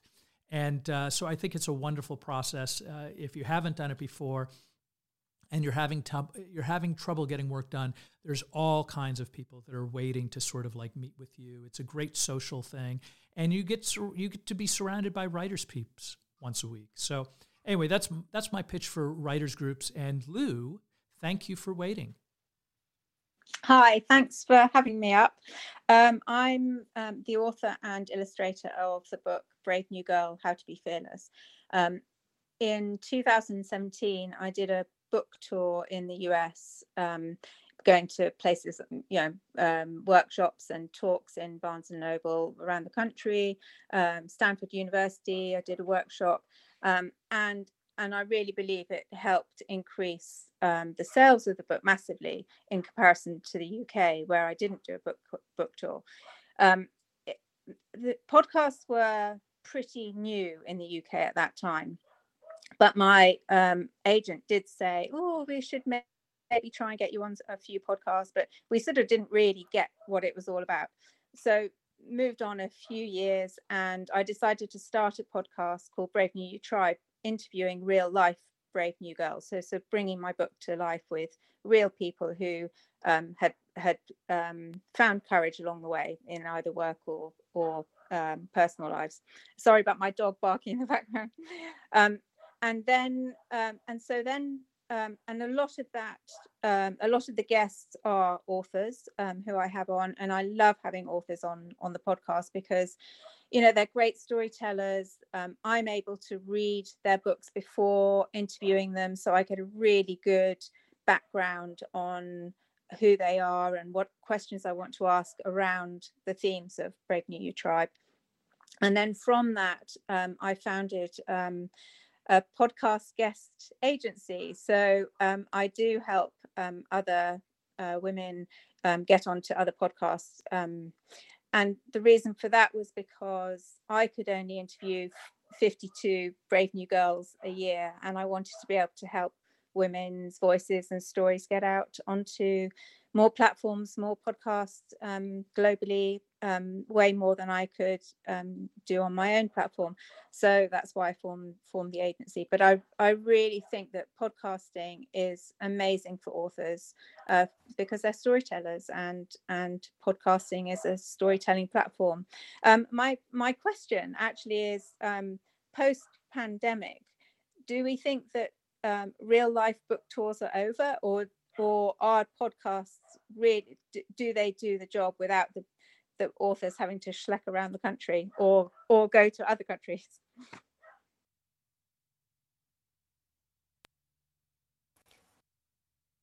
Samantha, do you want to unmute yourself? Hi. Yes. Sorry. I think it's a big yes. And I think that podcasting is absolutely here to stay, at least for a while.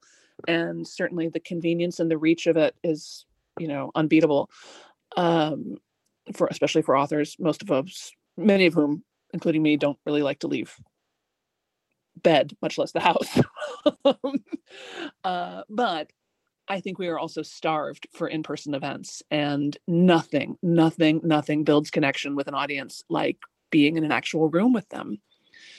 So I think there's a huge amount of pent-up demand. I mean, we're also lonely for one another and eager to be in a room where we can see people and touch people and smell people and be part of something together. I think there's going to be a lot of hunger for that. So I think it's going to be both. I think for numbers, nothing beats online. Being on like one big internet radio show can take you to number one overnight, because you can just reach a bigger audience online than you can in a bookstore. But bookstores are fun, and they make great photo ops, and it's an excuse to travel. So I agree with Samantha that in-person events meet a human need. Practically, from a sales point of view, they're not necessary.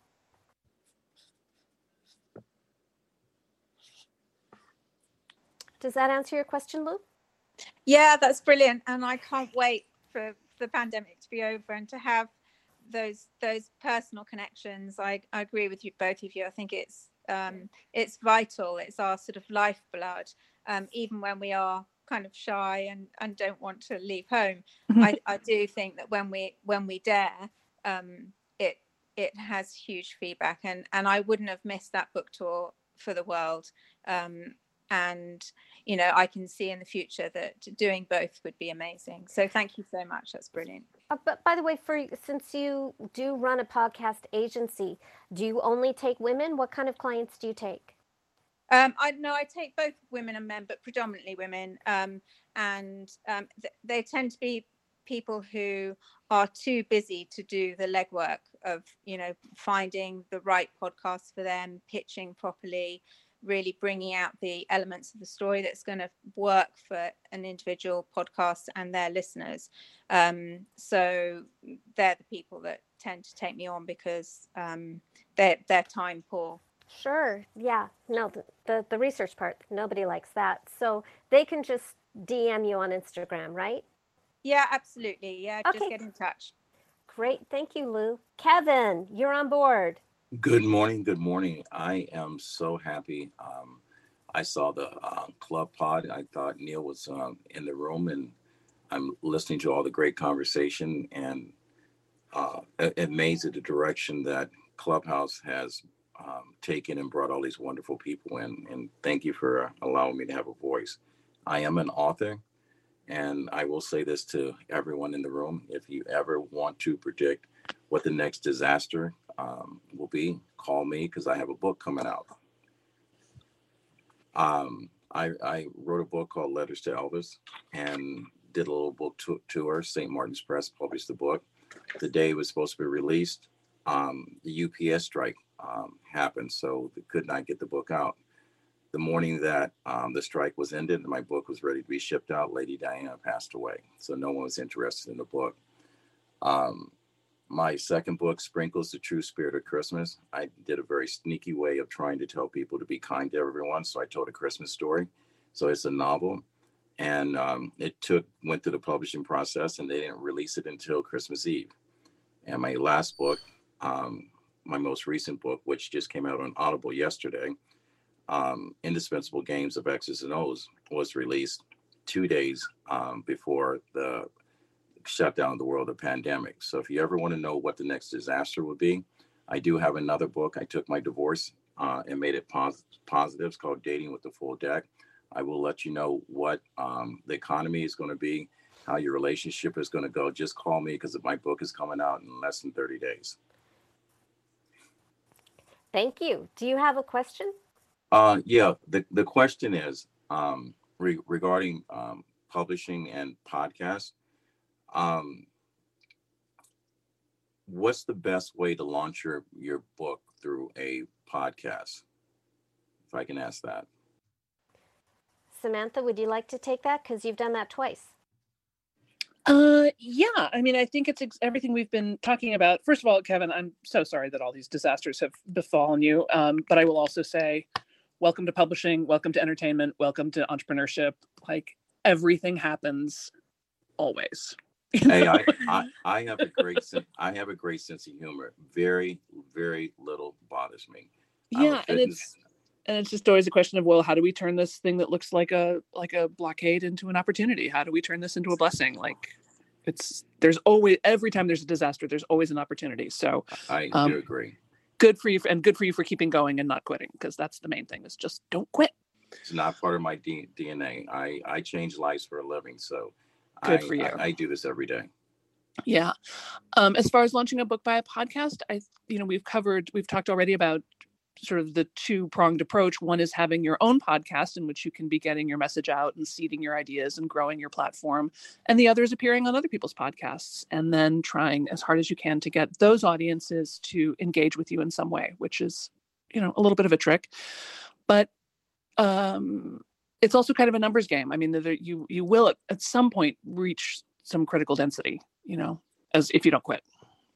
I've never quit anything in my life. If you actually have listened to my story, I came home one day from school and found out that my life had been torn apart, and I've been fighting ever since I was in 6th grade. I've had great highs and lows. I made it to an NFL practice squad. I'm the leader in the fitness industry that I'm in right now, and in developing people. And right now, I've taken 10 startup podcasters, and we are getting together in the next week or so to launch the United 10, and we're going to grow. And I'm going to document the growth of those 10 people over a year and present it via film, and talk about how we can unite 10 strangers to serve one cause. Each podcaster has a different level of influence. I'm actually joining in and teaching my young son how to be an entrepreneur. I got lucky enough, because of this conversation, to have Chris Webber, NBA star, to be my first guest. And I have never had a problem finding the right person. And I'm just trying to learn the ins and outs, and listening to all you experts. I'm very excited that I am privy to this, because it would probably take me about 6 months to find each of you guys. So I thank you for being here on Clubhouse. Well, we're very happy to have you. And by the way, I don't know if you're still with the same publishers for those other books, or if the rights have reverted to you, but doesn't sound like there's any reason that you couldn't relaunch those books. Enough time has passed that you could build a whole new campaign and a whole new buzz over each of the books, regardless of what happened the first time round. Oh, that's a good idea. Thank you. That's something that escaped me. So thank you for that, Ms. Mark. The other thing that Kevin's saying, and I'm so glad he mentioned it because I was thinking about it too when Devin was talking, is if you are not already in community with other people who are better at whatever it is you're doing than you are, get there.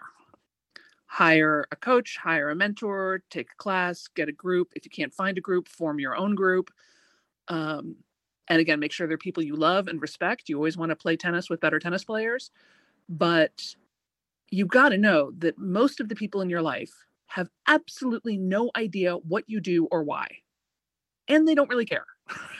in the same way that you don't really care what's going on in their law office or whatever. You know, your friends and family are in your life to be your friends and family and to love you and support you. But you do need some people in your life who do know what it is you're doing, who have done what you're trying to do already, who know more about marketing, about technology, about websites, about branding, about agents, about the publishing process, about whatever it is. Get in those rooms, virtual or real, get with those people, invest whatever you need to stay there. Because relationships are everything. Relationships are everything. I mean, you've heard in my own story, right? I got my publisher because my best friend introduced me. I'm on this podcast because Morgana and I have known each other for 100 years. And we have, we're friends and we have a lot of mutual friends. We're in a bunch of groups together. I know it feels like, oh, it's a big cold world out there. Well, make it warmer. That's great advice. One thing I do not lack is confidence. It's funny. My son was telling me that the balance between who I'm following versus people that are following me were off. And I explained to him, I always surround myself with people that get things done. I look for quality in people, not quantity, even though the social media says, you've got to have a lot of followers. And that's the reason why I reached out to the 9 other podcasters and said, collectively, it doesn't make any difference if, you have 5,000 in your end, but I put 10 people together and we end up with 25,000 followers. We're success. And that's what I do. I do a great job of building success. I do a great job of getting people that was normally walking to believe that they can fly. And I've got a story to tell. And, my whole thing is I want to make a difference in life. Thank you, Kevin. Did you get your question answered? You guys have been answering my questions since I've been sitting in the room. So I'm going to say you guys are incredible. You guys are superheroes. Thank you. Thank you. Caleb, you've been waiting patiently. Do you have a question for us?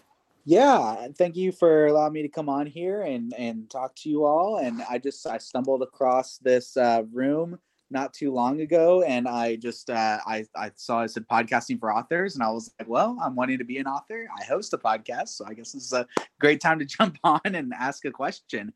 So I'll give you a little bit of context of where I'm coming from and a little bit, very short, brief explanation of my background just to get some better context. And then if it's all right, I just have 2 questions for you all that I'm hoping that will be kind of interrelated, but hopefully relevant enough to those who are also listening to get some knowledge out of it from you all.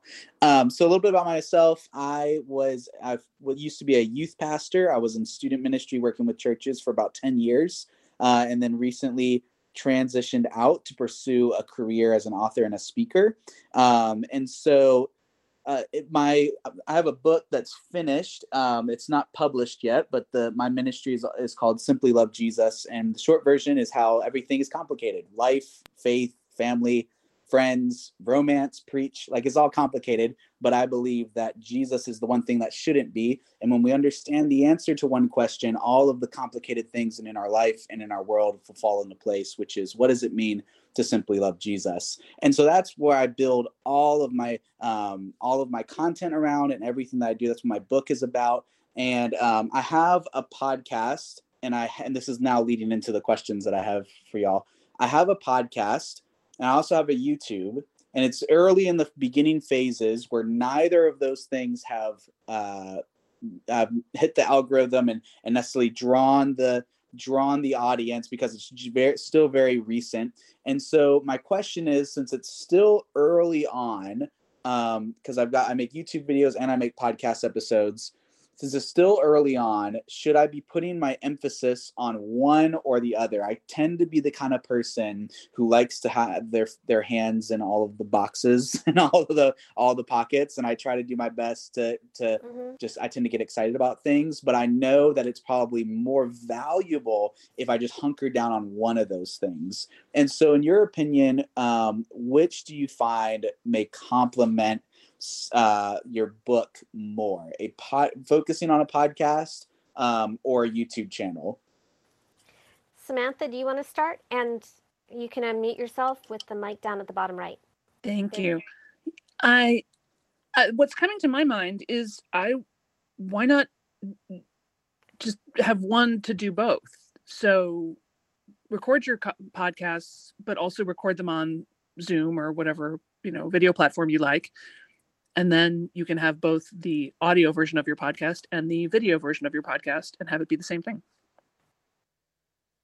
Yeah, that's a really good point. It's something I thought about before, and now that I have the equipment to be able to potentially do both, it may be something to definitely look into. I think it's just because I think of, and I think of, it's always important to think about your audience and what are they looking for. And the one thing that I always try to think about is, okay, well, why would someone jump onto this podcast, or why does someone listen to a podcast, or why does someone watch a YouTube video?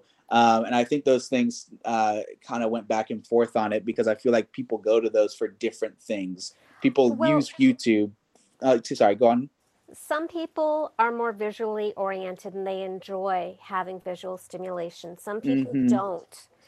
Women especially really like to listen and not have to be stuck in front looking at something. But some women and men really want to see who you are so they can feel close to you. So I'm with Camp Samantha. My radio show with Devin exploded in numbers, in audio downloads when we added the video. I have no idea why. I think our video numbers are crap, but our audio download numbers exploded when we live or simul streamed our radio shows with the video. Also, for marketing, you can take clips of video or audio. Take clips of audio, add some pictures, and throw a reel or a short video on Instagram is probably a great place for you. Wherever your people like to hang out. And by the way, people who love Jesus hang out everywhere. So, a question might be, are you talking more to men or women? Women do, I think, like audio, but I think you do a service by making both available. The real thing is, how do you limit your work? And also, nobody has ever been able to predict what is going to be a hit. If that were the case, a lot of movies would never have been made. So you really can't predict, especially in the beginning. Something may be like dead for 6 months and you're ready to give up. And the next month it explodes into something really big and you hit your stride. So I would just, double duty exactly the way Samantha said, do a Zoom and send the audio to Podcast Land. You can use Libsyn or Stormcloud or any number of services where you just hit a button and it gets distributed everywhere. And send the video to YouTube and maybe some other social media platforms. And then you can take the transcripts and turn them into blog posts, edit them into blog posts. I mean, repurpose, reuse. Genius, and that's great for search engines. Right? Yeah. Well, I really appreciate that. My next question is a little bit more focused on the author side. And that is, since this is all very new to me, I'm mainly a guy with really big ideas and not necessarily the administrative skills to know exactly what your next steps are. And I'm very big on, and I feel like everyone's like this. We just want to be able to make sure we're taking the right steps to put the most effective result for whatever career we're pursuing. And so for me, it's I would just love if you can give me a little bit of feedback. I would love if you would listen. I want to kind of give you what my plans are moving forward with my book, and just want to be able to hear it from other authors. Like, it makes sense in my head, but from people who have actually been there, does this plan that I have in my head actually work out? Caleb, because we are coming to the end of the room, can you give it all to us in 30 seconds? Or 1 minute? Yes, I can. Okay, great. Yeah, absolutely. So my plan is, and I'll put it in 30 seconds. My plan is I'm intending to self-publish the book. I have a friend of mine he's a full-time self-published author, and he writes his own books, but he also edits. So he's going to help me edit my book. And my plan is to take out a small loan that's primarily focused on marketing, and the rest of it is going to be for funding the printing process and whatnot. And so my goal is that when I self-publish the book, use that, and then as I continue to, when I break even, then attempt to reapproach a publisher and then republish the book through them and publish further books in the future through them. And so that's where my general plan is. And I know somewhere along the line, I know I want to be able to try to pursue a literary agent, but is it possible as a self-published person? Is it one of those things that you even look into? I mean, I feel like literary agents is kind of like it's almost like chasing Bigfoot in a sense. But yeah, that's kind of my plan and kind of some of the things I'm looking to. And so what are your thoughts on that? Yeah. I do have thoughts on this. I find myself a little resistant to the idea of taking out a loan. I would bootstrap it instead. So I would fund the book with speaking engagements, with workshops, with pre-selling the book. You know, you can have a Kickstarter campaign for the book. I would have the book pay for itself before you publish it. And have the marketing campaign be paid for before you need it. That's my intuition on this. The other thing, you know, and it's always a good idea to focus on the dollars, because frankly, you know, love is all there is, but love is also kind of cheap. Like, people will, you know, Facebook likes and downloads and listens, and, you know, it's nice for people to get enthusiastic, but it's when they really open up their wallet that they commit. So in some ways, you don't really know if you have a good idea until you're charging for it. So that's my feeling on that. Again, it does happen sometimes that somebody self-publishes and then they're such a self-publishing phenomenon that a traditional publisher picks them up. It happens. It's not impossible. More likely they're going to say, okay, good job with that first book. Now write another book. You know, you can get traditionally published with a new book. And literary agents, you know, there's a slight Bigfoot-ish quality to them. But remember, you're just looking for the right one, right? You're not looking for any agent. You're looking for the right agent.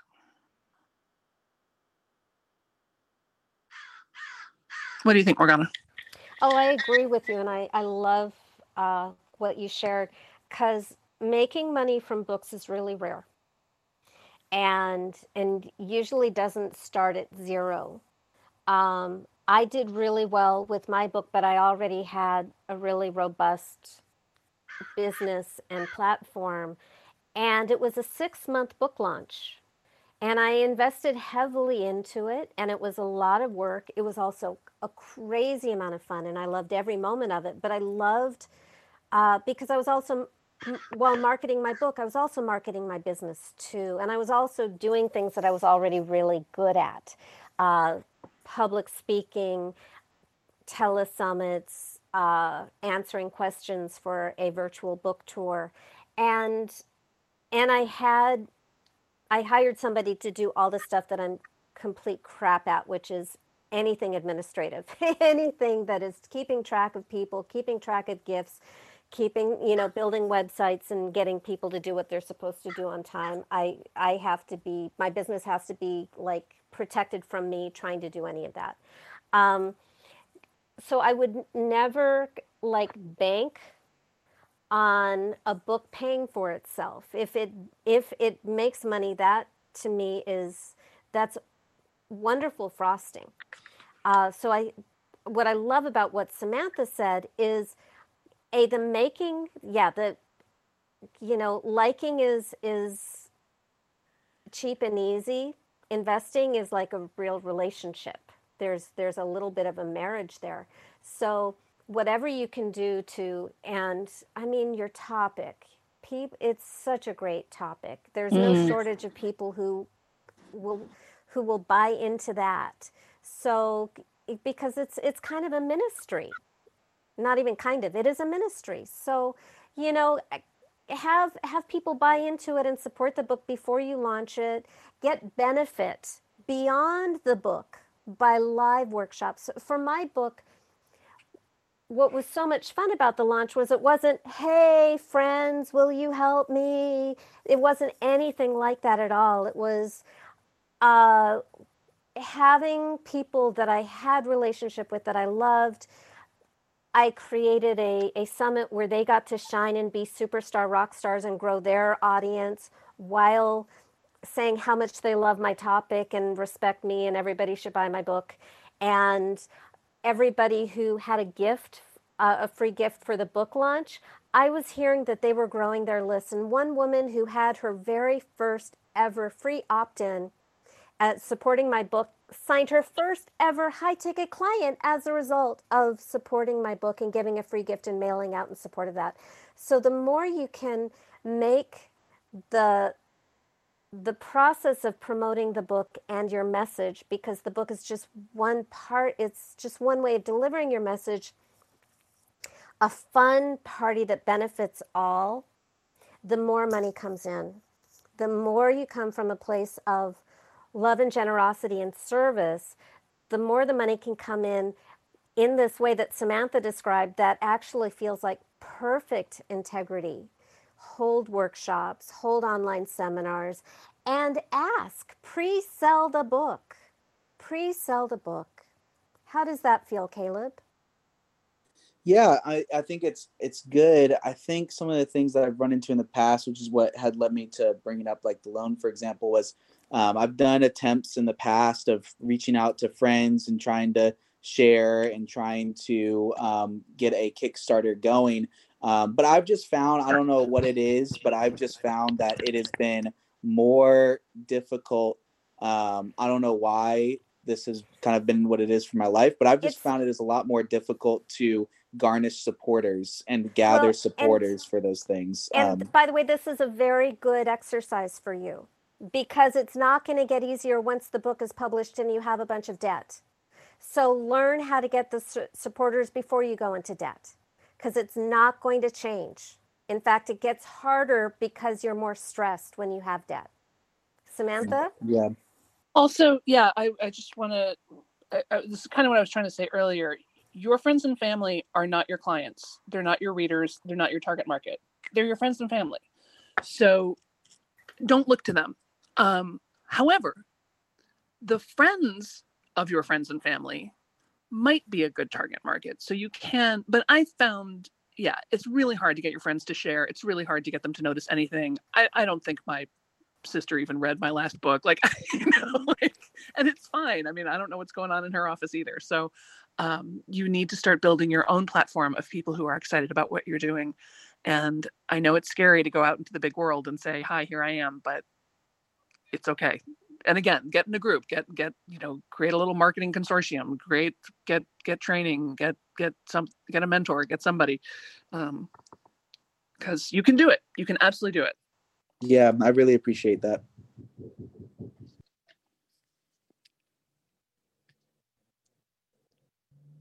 Oh my goodness, I was just speaking to you with my mic off. I was saying great questions, Caleb.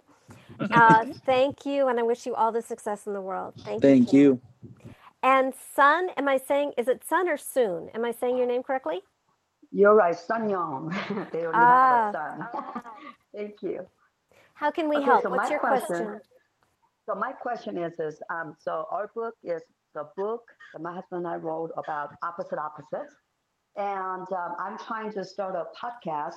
And so do I say, like, I have kind of got into Google and looked at some information, and they said, first episode should be like 3 to 6 minutes long, or and so I'm kind of confused about, like, do I tell my audience that I'm an author to get the credibility and share my stories, or there's a different topics that I want to talk about, the life lessons that I have learned that is very going to be beneficial, so I don't know how to start the podcast as far as like, where do I start, or can I do it for 10 minutes or 3 minutes, or do I start with the, this is author Sun Young, or this is, topic, or I just don't know. I've been recorded myself, but I'm not sure how to start in the beginning to get a credibility to launch, because I have another book coming up in processing of a printing process right now. It's called Invest in Yourself, and all the entrepreneurs, CEOs, everybody that who is going after, we all need to invest in ourselves before we can invest in our business and others. And so I just want to do podcast, but somebody said, well, just read one chapter, to kind of get them hooked or something. So I have no idea. So this is great. Great room for me to get in. Well, Samantha, you just launched your podcast. How did you do it? Yeah. So again, I think that the first question is, and this is a real recurring theme in this conversation, is how can you best be of service? What do people really need to hear from you specifically? Who are they, and what are they really hungry to hear from you? I will say okay, let me just. So I started 4 sentences and didn't finish any of them. Okay. The Secrets of Highly Creative People podcast, which is the brand new one, I recorded, I think 4 episodes ahead of time. So there's sort of an intro orientation that's, around 10 minutes, I think, 7 minutes maybe, that just kind of gives an overview of who I am and what I'm talking about and why. And then the next couple of episodes go into specific topics, how to manage the nonstop flow of ideas that highly creative people have. Because that's sort of the hallmark of highly creative people, is they've got a grillion ideas all the time. There's another episode that talks about the highly creative person's love of nuance and subtlety. You ask a highly creative person a question and they're going to say, well, it depends, right? However, this also means that we will overcomplicate a paper bag. So I'm just doing it sort of by topic. And we drop the trailer and then 3 episodes, and then there'll be an episode a week for the next couple of weeks. And then that will be the season. And we'll take a little break and maybe come back. And I might do interviews for the second season. I'm not sure. Does that help at all? The real problem, Sun, is that there isn't a right answer, right? There's just your answer. I Yeah. think that was actually a pretty brilliant right answer. So a few things here is you dropped more than one episode in the beginning. And I've heard this a number of times, like have 3 or 4 or 5. So, and the first one is an intro, and it doesn't have to be this really long epic thing. You just let people know this is what it's about. This is what you're going to get. This is what you can expect. And here's where you can find it. And then you have more content so that they don't have to wait or remember. And then you have enough episodes to get people hooked that they keep wanting to come back. And then you give yourself rest time. Yes. and like a good place for you to think is, what would you want to hear? Because everybody lives in what is it described as, like we're all tuned into radio station WIFM, what's in it for me.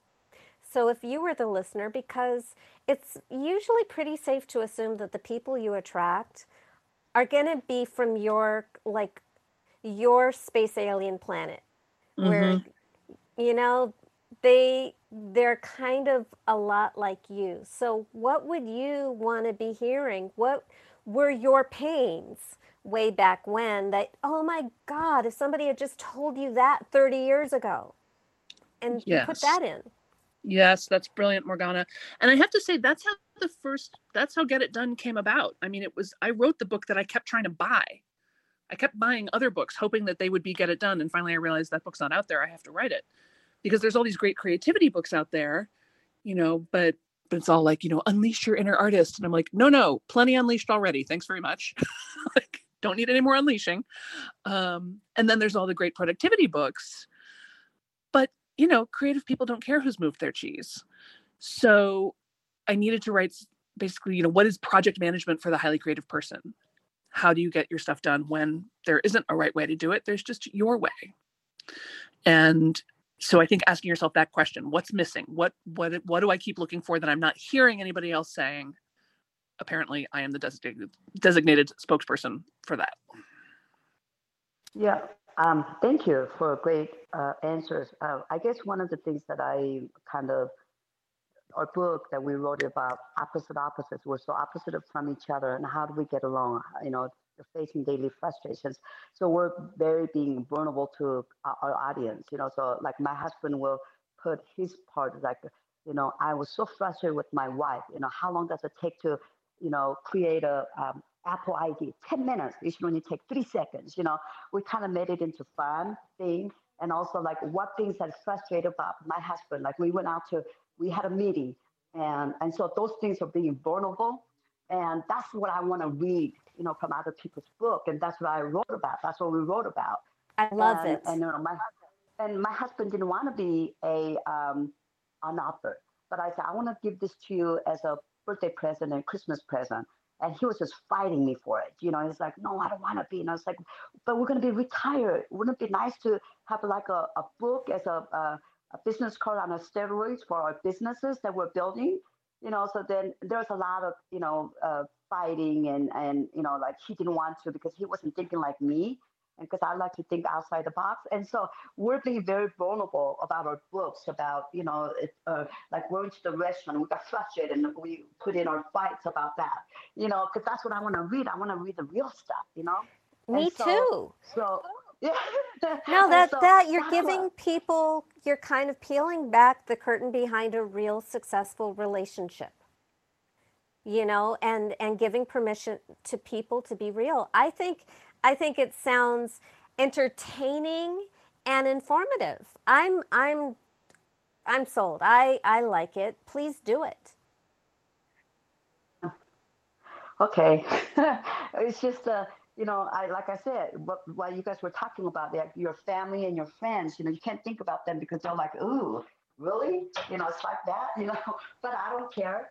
To me, it's helping saving somebody's relationship because we almost got in a divorce and everything, and we're able to, gone through a lot of stress and like I said, and we've been through 18 months of work before we wrote this book. I mean, this was like tell your stories. It took us 2 years. Yes. Talk about your fights with love and affection for each other and a sense of humor, and then direct people to your book.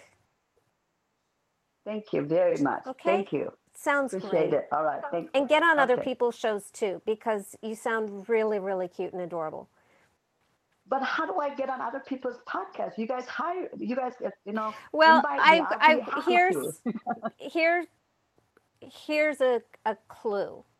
By the way, I want you to follow me. Everybody, follow Devin and Samantha and me. Son, I want you to follow me. I want you to follow me on Instagram. I want you to direct message me on Instagram, because one of the things that I do hosting this room is I listen for people who might be good for my show.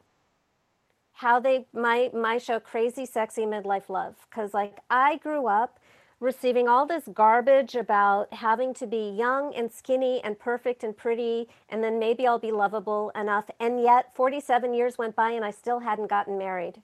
Actually, I met Devin at 45. And that we got married when I was 47, I thought was earlier than I expected with him. But it's been such a happy surprise to me that midlife love is so much better. Like for me, being young was a garbage heap. It was devastating. And to be in a relationship with an actual grown-up is so much fun and is so easy. And I really kind of just want to go after all the misogynistic nonsense being sold to us about age and body and women and all that crap. And that's why we created our show. And then meanwhile, Devin came up with the idea that, getting married once is okay, but what if we got married 100 times in 100 countries? He got that idea maybe 2 weeks into our marriage because we're travelers. Wow. Right? Wow. So Yeah, much that's fun. neat. So he's writing a book. And our show will support the book. And we aren't doing the weddings to create a book or a show or for anybody. We couldn't give a hoot about anybody else. We do it for ourselves. But it is fun, and the idea of it gets people excited, and we want people to celebrate love, so we share the story. I love it. One thing is this is my second marriage, and so I have a lot of heartaches. But I met my husband; he was 45, so I got married. So no, let's see, 42. Anyway, we've been So made, contact we got me made on really Instagram late. because I Yeah. actually use Clubhouse to audition. Just how people show up lets me know everything about what they'd be like as a guest. Are they all about promoting themselves, or are they generous and fun? Oh, that'd be great. Thank you. I will Thank definitely. you, son. I followed all three of you guys already, so thank you. Fantastic. Thank you so Thank much, you. son. Paul, you are our final person. What's your question? Hi, first of all, thank you for, what I can see, you're probably spending a bit of extra time to get to me because you said you were going to close the room down. So I'll try not to take too. You have two creative women who are terrible at managing time. Okay, brilliant. Well, thank you for letting me speak, first of all. So I've been told for a long, long time, oh, you should write your book and everything else. And I'm finally getting around to do it, particularly with lockdown. And I definitely would want to do like an audio version of the book, primarily because I'm vision impaired myself. And I also know that a lot of people that I know listen to books that way. But also, as you said, one of you said, a lot of people that can see, so are sighted do read audiobooks too. So I don't have any doubt about that side of the thing about what I want to do. But I think my book would be about my life, because fundamentally, if you don't mind me telling you as briefly as possible, fundamentally I lost my eyesight, so in effect had what's my lifelong disability due to sort of like abuse at the hands of my parents and stuff. And so I'm my natural parents. And then I was fostered, went to a really good school that really looked after me, that I was residential at. And then, grew up, and to the point where, if I could frame it like this, I went to a new doctor's surgery, and she kept asking me if I was all right. And I was like, yeah, I'm fine, thanks. And, I'm very well. And then she asked me again and kept asking me again. And then she said, and in the end, I was like getting worried. And I said, why do you keep asking me this? And then it occurred to me that she might have seen some of my medical records on her computer. So I asked her, I said, have you got my records in front of you? And she said, yeah. And then she said, you should be on antidepressants. You should have had psychiatric help. You should be in absolute turmoil, and you're not. And like, why? And I said, well, partly it's my own tenacity. And she agreed and nodded and was all. And then I said, and the other part of it, I think, is my faith. And then she went, oh, I don't see what that's got to do with it. And I said, hang on a minute ago, you were going on about how great it was and why I shouldn't, that I should be on all this stuff. And I said, but tenacity works for you, but faith doesn't. And her reaction was so like her change. She literally.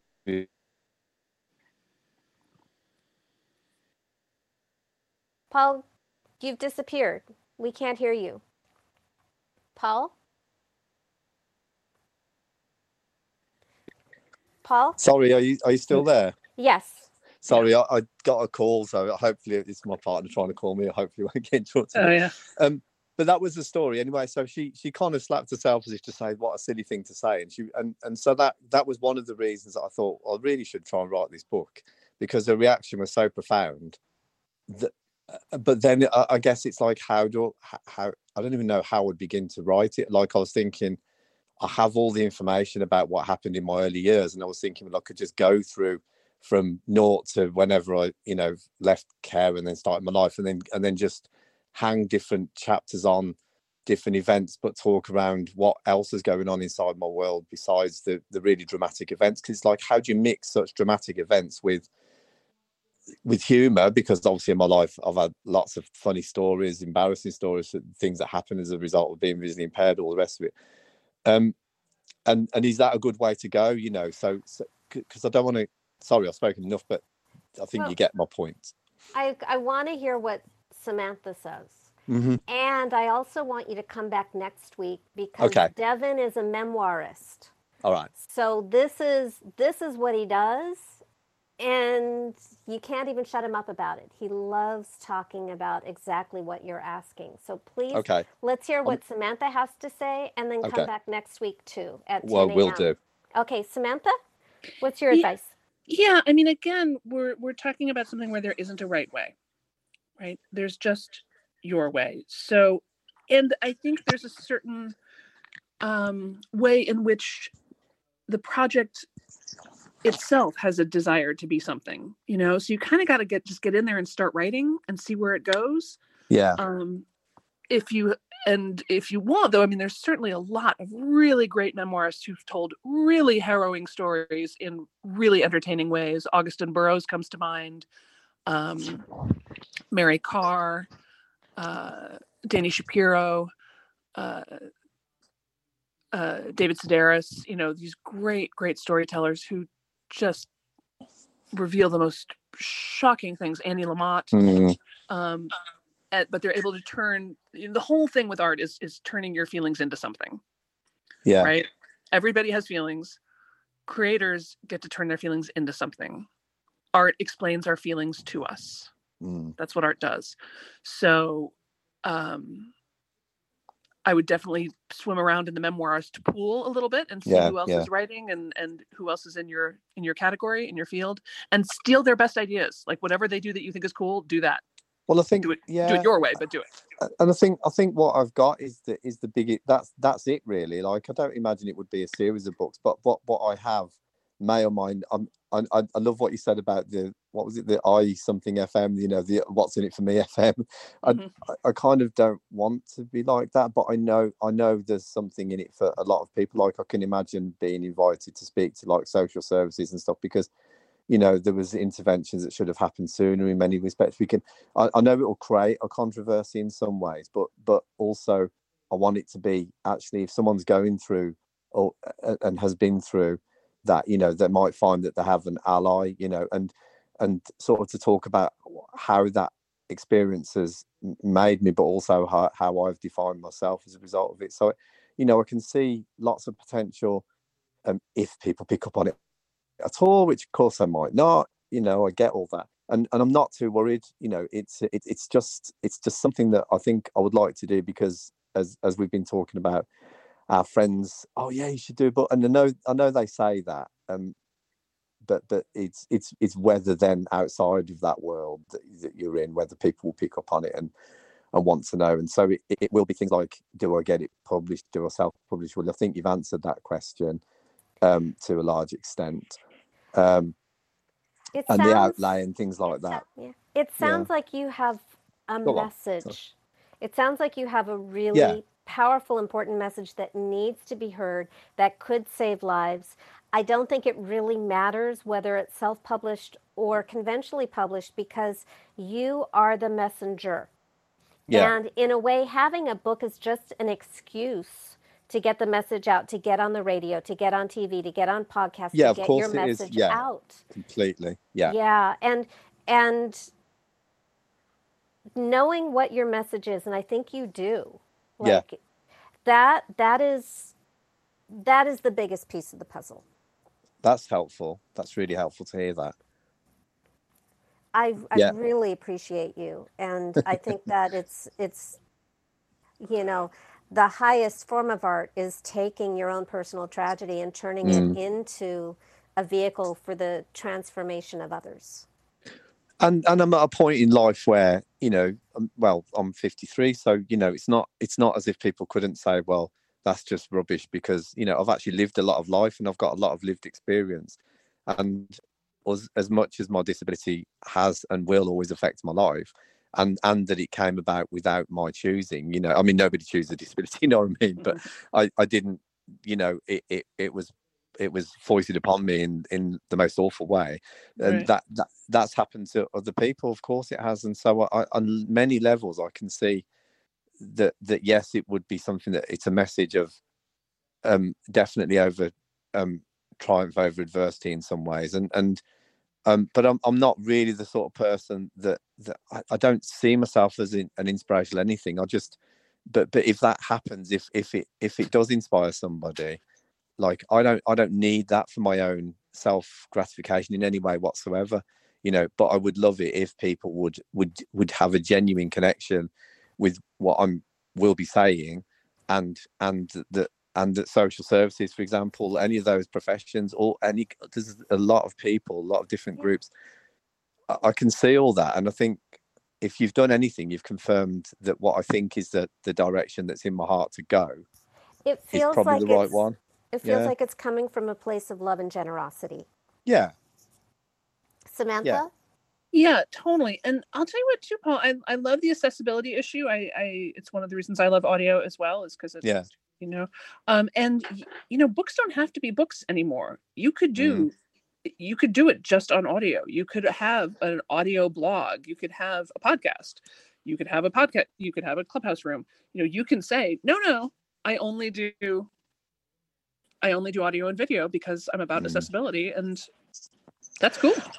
I would definitely do both. I think audio for me would be a huge thing, and I know, because I produce podcasts, like I know that for a blind person to read at a reasonable speed onto audio is a really difficult thing to do. Like I produce accessible information for work and things like that. So, but that would be one of my personal challenges. Like I'd really want it to be in an audio format, as a book, or broken down in podcasts as well, of course. And as you suggest, I mean, I don't need. If someone wants to pay me for an engagement or whatever, then I'm not averse to that. But I don't necessarily need to do that. That's not really my inspiration for doing it, because I think I would feel like I was selling my experience short in that sense. If that makes any sense, I don't know. It sounds like it's coming from a much deeper place. Yeah. Yeah, and we never want to feel like we're pimping out our life, Yeah, that's it. Yeah. But Okay. and there are ways, and you will have to practice this. I had to do it too. There's elements of my story that are not so pretty and not so fun. And to be able to tell that part of the story in a way that is truthful, but also entertaining and not asking for anyone's sympathy or pity. I'll say things like, well, not exactly a member of the Happy Childhood Club. What do you do about? Yeah. People seem to know what that means. yeah, definitely. I mean, for example, I've got like half sisters that kind of don't really believe the narrative, and unfortunately, I met one of them as a result of my late brother. He died last year, and I'd never met this girl before.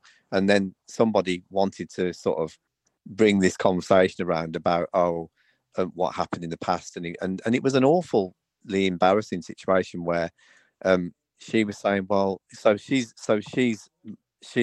her mother is my mum, so obviously she's my half sister, and she was like, well, I kind of believe all this because you're saying it, and I said, look, I don't want to tell you my story in this way, because then I'm forcing you to confront the fact that your mom was who she was to me, even though she might have been different to you. And I know I worry about things like that as well as part of it. I know that it will be controversial for some people because they're involved in a half connected way, whether they like it or not, really. But I can't not tell my truth in the sense that it is true, like they were convicted of what they did and things like that. So I obviously wouldn't use people's real names and things like that, but would you say that's a reason to avoid telling my story? I would say no. Again, Devin had to face all of this when he released his memoir. He also is a proud member of the Not Happy Childhood family, as am I. Yeah, we have our member badges and everything. That is a very scary time. What I would suggest to you, and changing people's names when appropriate can be helpful. And certainly, this is where a publisher can come in handy because they have legal teams. But ultimately, it sounds to me like your desire to help it is bigger than your fear. And will there be people who don't like your book? I don't think that there's anything that has ever been put out or produced in the history of humanity that doesn't have detractors. So you just have to let that be part, and that for everybody here, that's your book, that's your podcast, that's the way you say good morning or drink your coffee. I mean, it's just part of the human condition. Do come back. Devin is in his Okay. writers group, but this is his favorite topic in the world, is memoir writing. All right. Listen, thank you so much for your time. I know I've sort of encroached on a bit of your extra time. I So think you added you're doing great overtime at the value. moment. Thank you so much. Thank you. So, as we wrap this up, I just want to give the biggest shout out to the brilliance and generosity that is Samantha Bennett. For those of you who have joined us, Samantha is the author of Get It Done: From Procrastination to Creative Genius in 15 Minutes a Day, which Seth Godin called an instant classic, essential reading for anyone who wants to make a ruckus. And I think Keegan Key, like Keegan-Michael Key, yeah. Oh my God! Like, I'm just a puddle of like hero worship. And I can tell you that he is just as wonderful in person as you want him to be. He is so lovely and smart and funny and great. And yeah, he wrote the foreword to the book. That's why Morgana's bringing him. Jealous.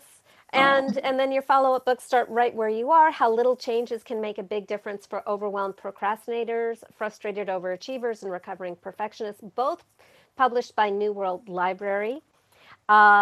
You launched both books with a real heavy emphasis on virtual interviews with podcasts and internet radio. And you just launched your own podcast, which is, it should have been on my list here. And no, you're it's so new though. It just happened this week. It's Secrets of Highly Creative People. Right. Every Thursday. So thank you for staying with us all the way through. Thank you to the audience. This room is called Podcasting for Authors. We meet every Sunday at 10 a.m. Pacific, 1 p.m. Eastern Time. If you didn't get your question answered or as deeply as you wanted, just come back next week and ask the question. We do record. If you don't like recordings, you can send me your question through text via direct message. Our room is hosted by Club Pod, which is the biggest podcasting club in Clubhouse. If you want to learn more about podcasting, how to launch it, tricks of the trade, join Club Pod.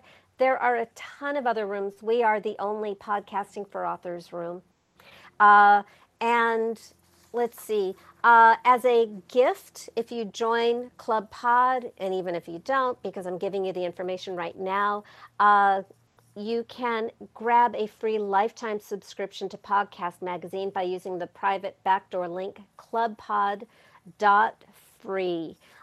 Finally, please follow Samantha, Devin, and myself, and hit the little bell so that you know when the next room opens up, because the sooner you know about it, the higher up, on the page you get. Also, when we open the room, we open it to Club Pod members first before we open it up to the full public.